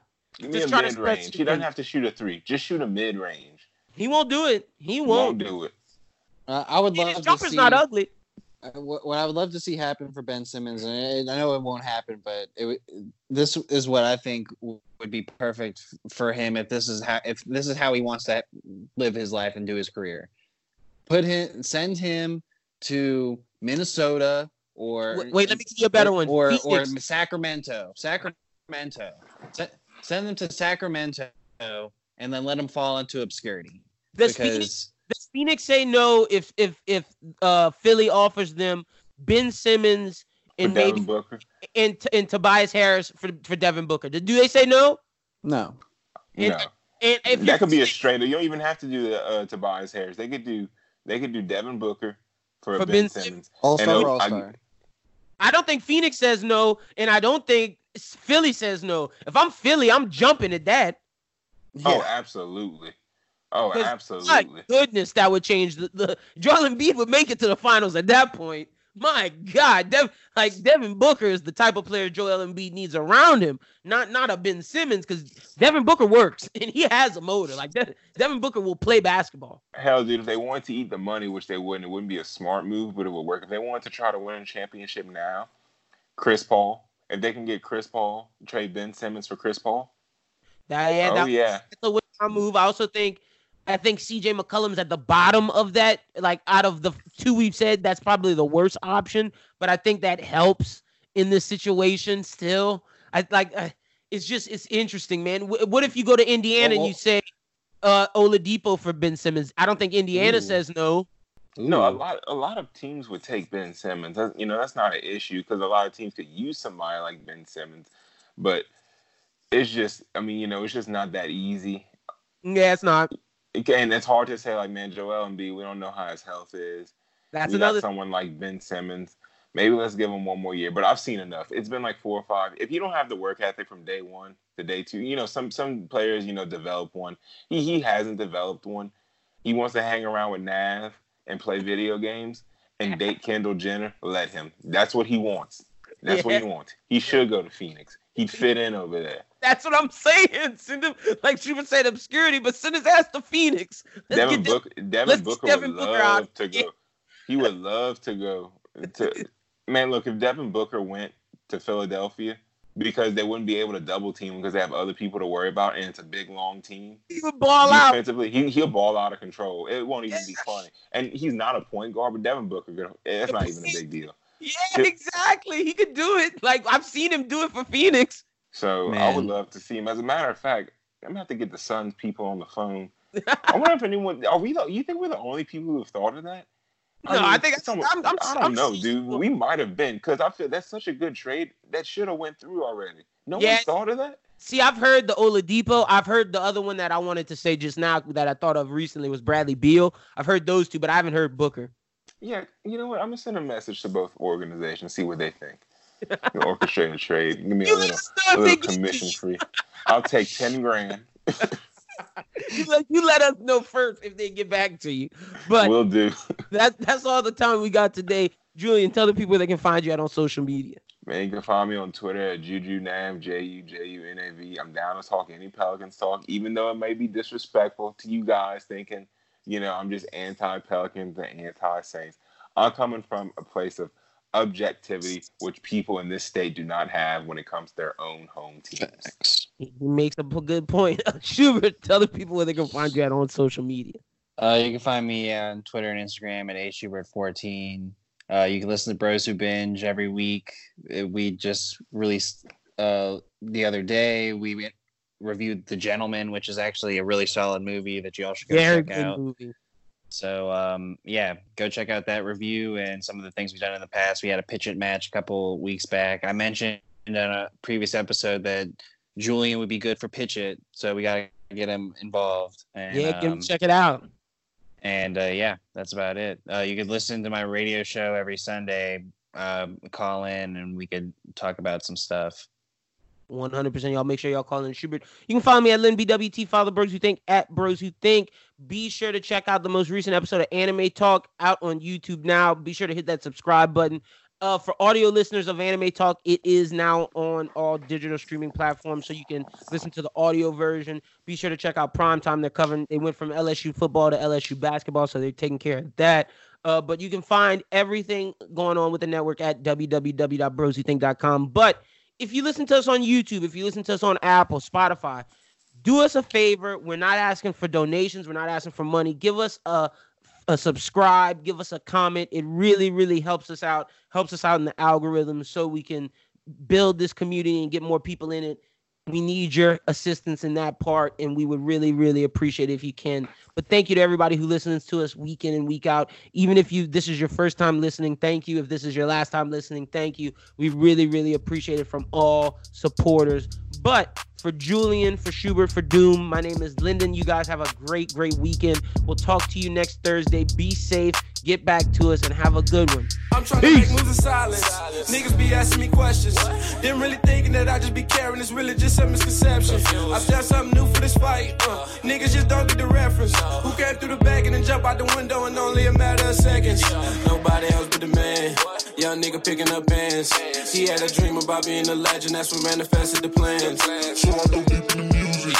I used to rap for the fans. Now I'm really quick at writing the bangers and hit like the back of the hand. I really do what I love, but what I love I'ma stand. I could just uppercut the whole game for trying to play me in advance. Put the respect on my name, now that I done got a chance. You cannot lie every time that I'm dropping a song and make you wanna dance. Yo, feeling my mind in Japan. I'm sick of the Afghanistan. I got more hits than hands. Home running land in the stand. Yo, foolie, I'm hot as a kettle. No, fuck that, I'm hot as the devil. Mortal Kombat, I uppercut your ass to the next level. I run shit, I need a gold medal. We racing, I'm matching the pedal. I need a top spot, I can't settle. I am the one you should bet on. I am the one you should get with. I am the one you should get like. Go against me, that's a death wish. And you pussy, but you don't got 9 lives. Paulin Cooper, get your mind right. Like a diamond, I shine in the limelight. Time bombers gon' blow in the time right. Tryna sign for $1 million, don't sign right. I could do this with just me and my team. We living a dream and falling for schemes. We getting to the ends by stacking up T's. Get those by the H, yo, hoe throw that P. Hit her with the V, can't give her the D. Toss her to the team, that thing ain't for me. Already got too much work up on my feet. I stay on my grind cause ain't shit for the free. Rappers get mad cause they wanna be me. Act like I can't see, smell me on they teeth. My niggas not shadow clones, they all unique. Run up on me, smell at the feet.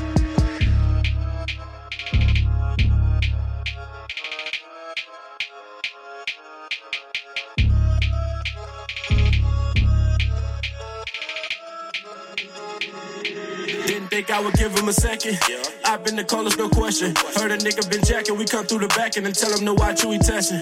We moving real nice. I've been really hype. I'm getting real live in the session. Acting like they didn't know I was destined. Every day I be teaching new lessons. And as soon as I blow up, you know when it go up, I'm so amazing, it's a blessing.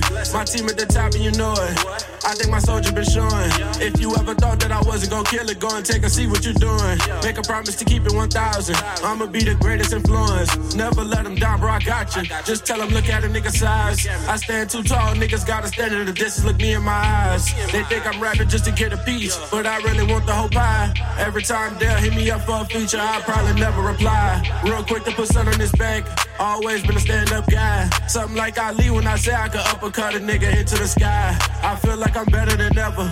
Young nigga just might fly. I done scratched the surface already. Watch me leave a mark with the rhymes. Know the music gon' last forever, so the name will never die.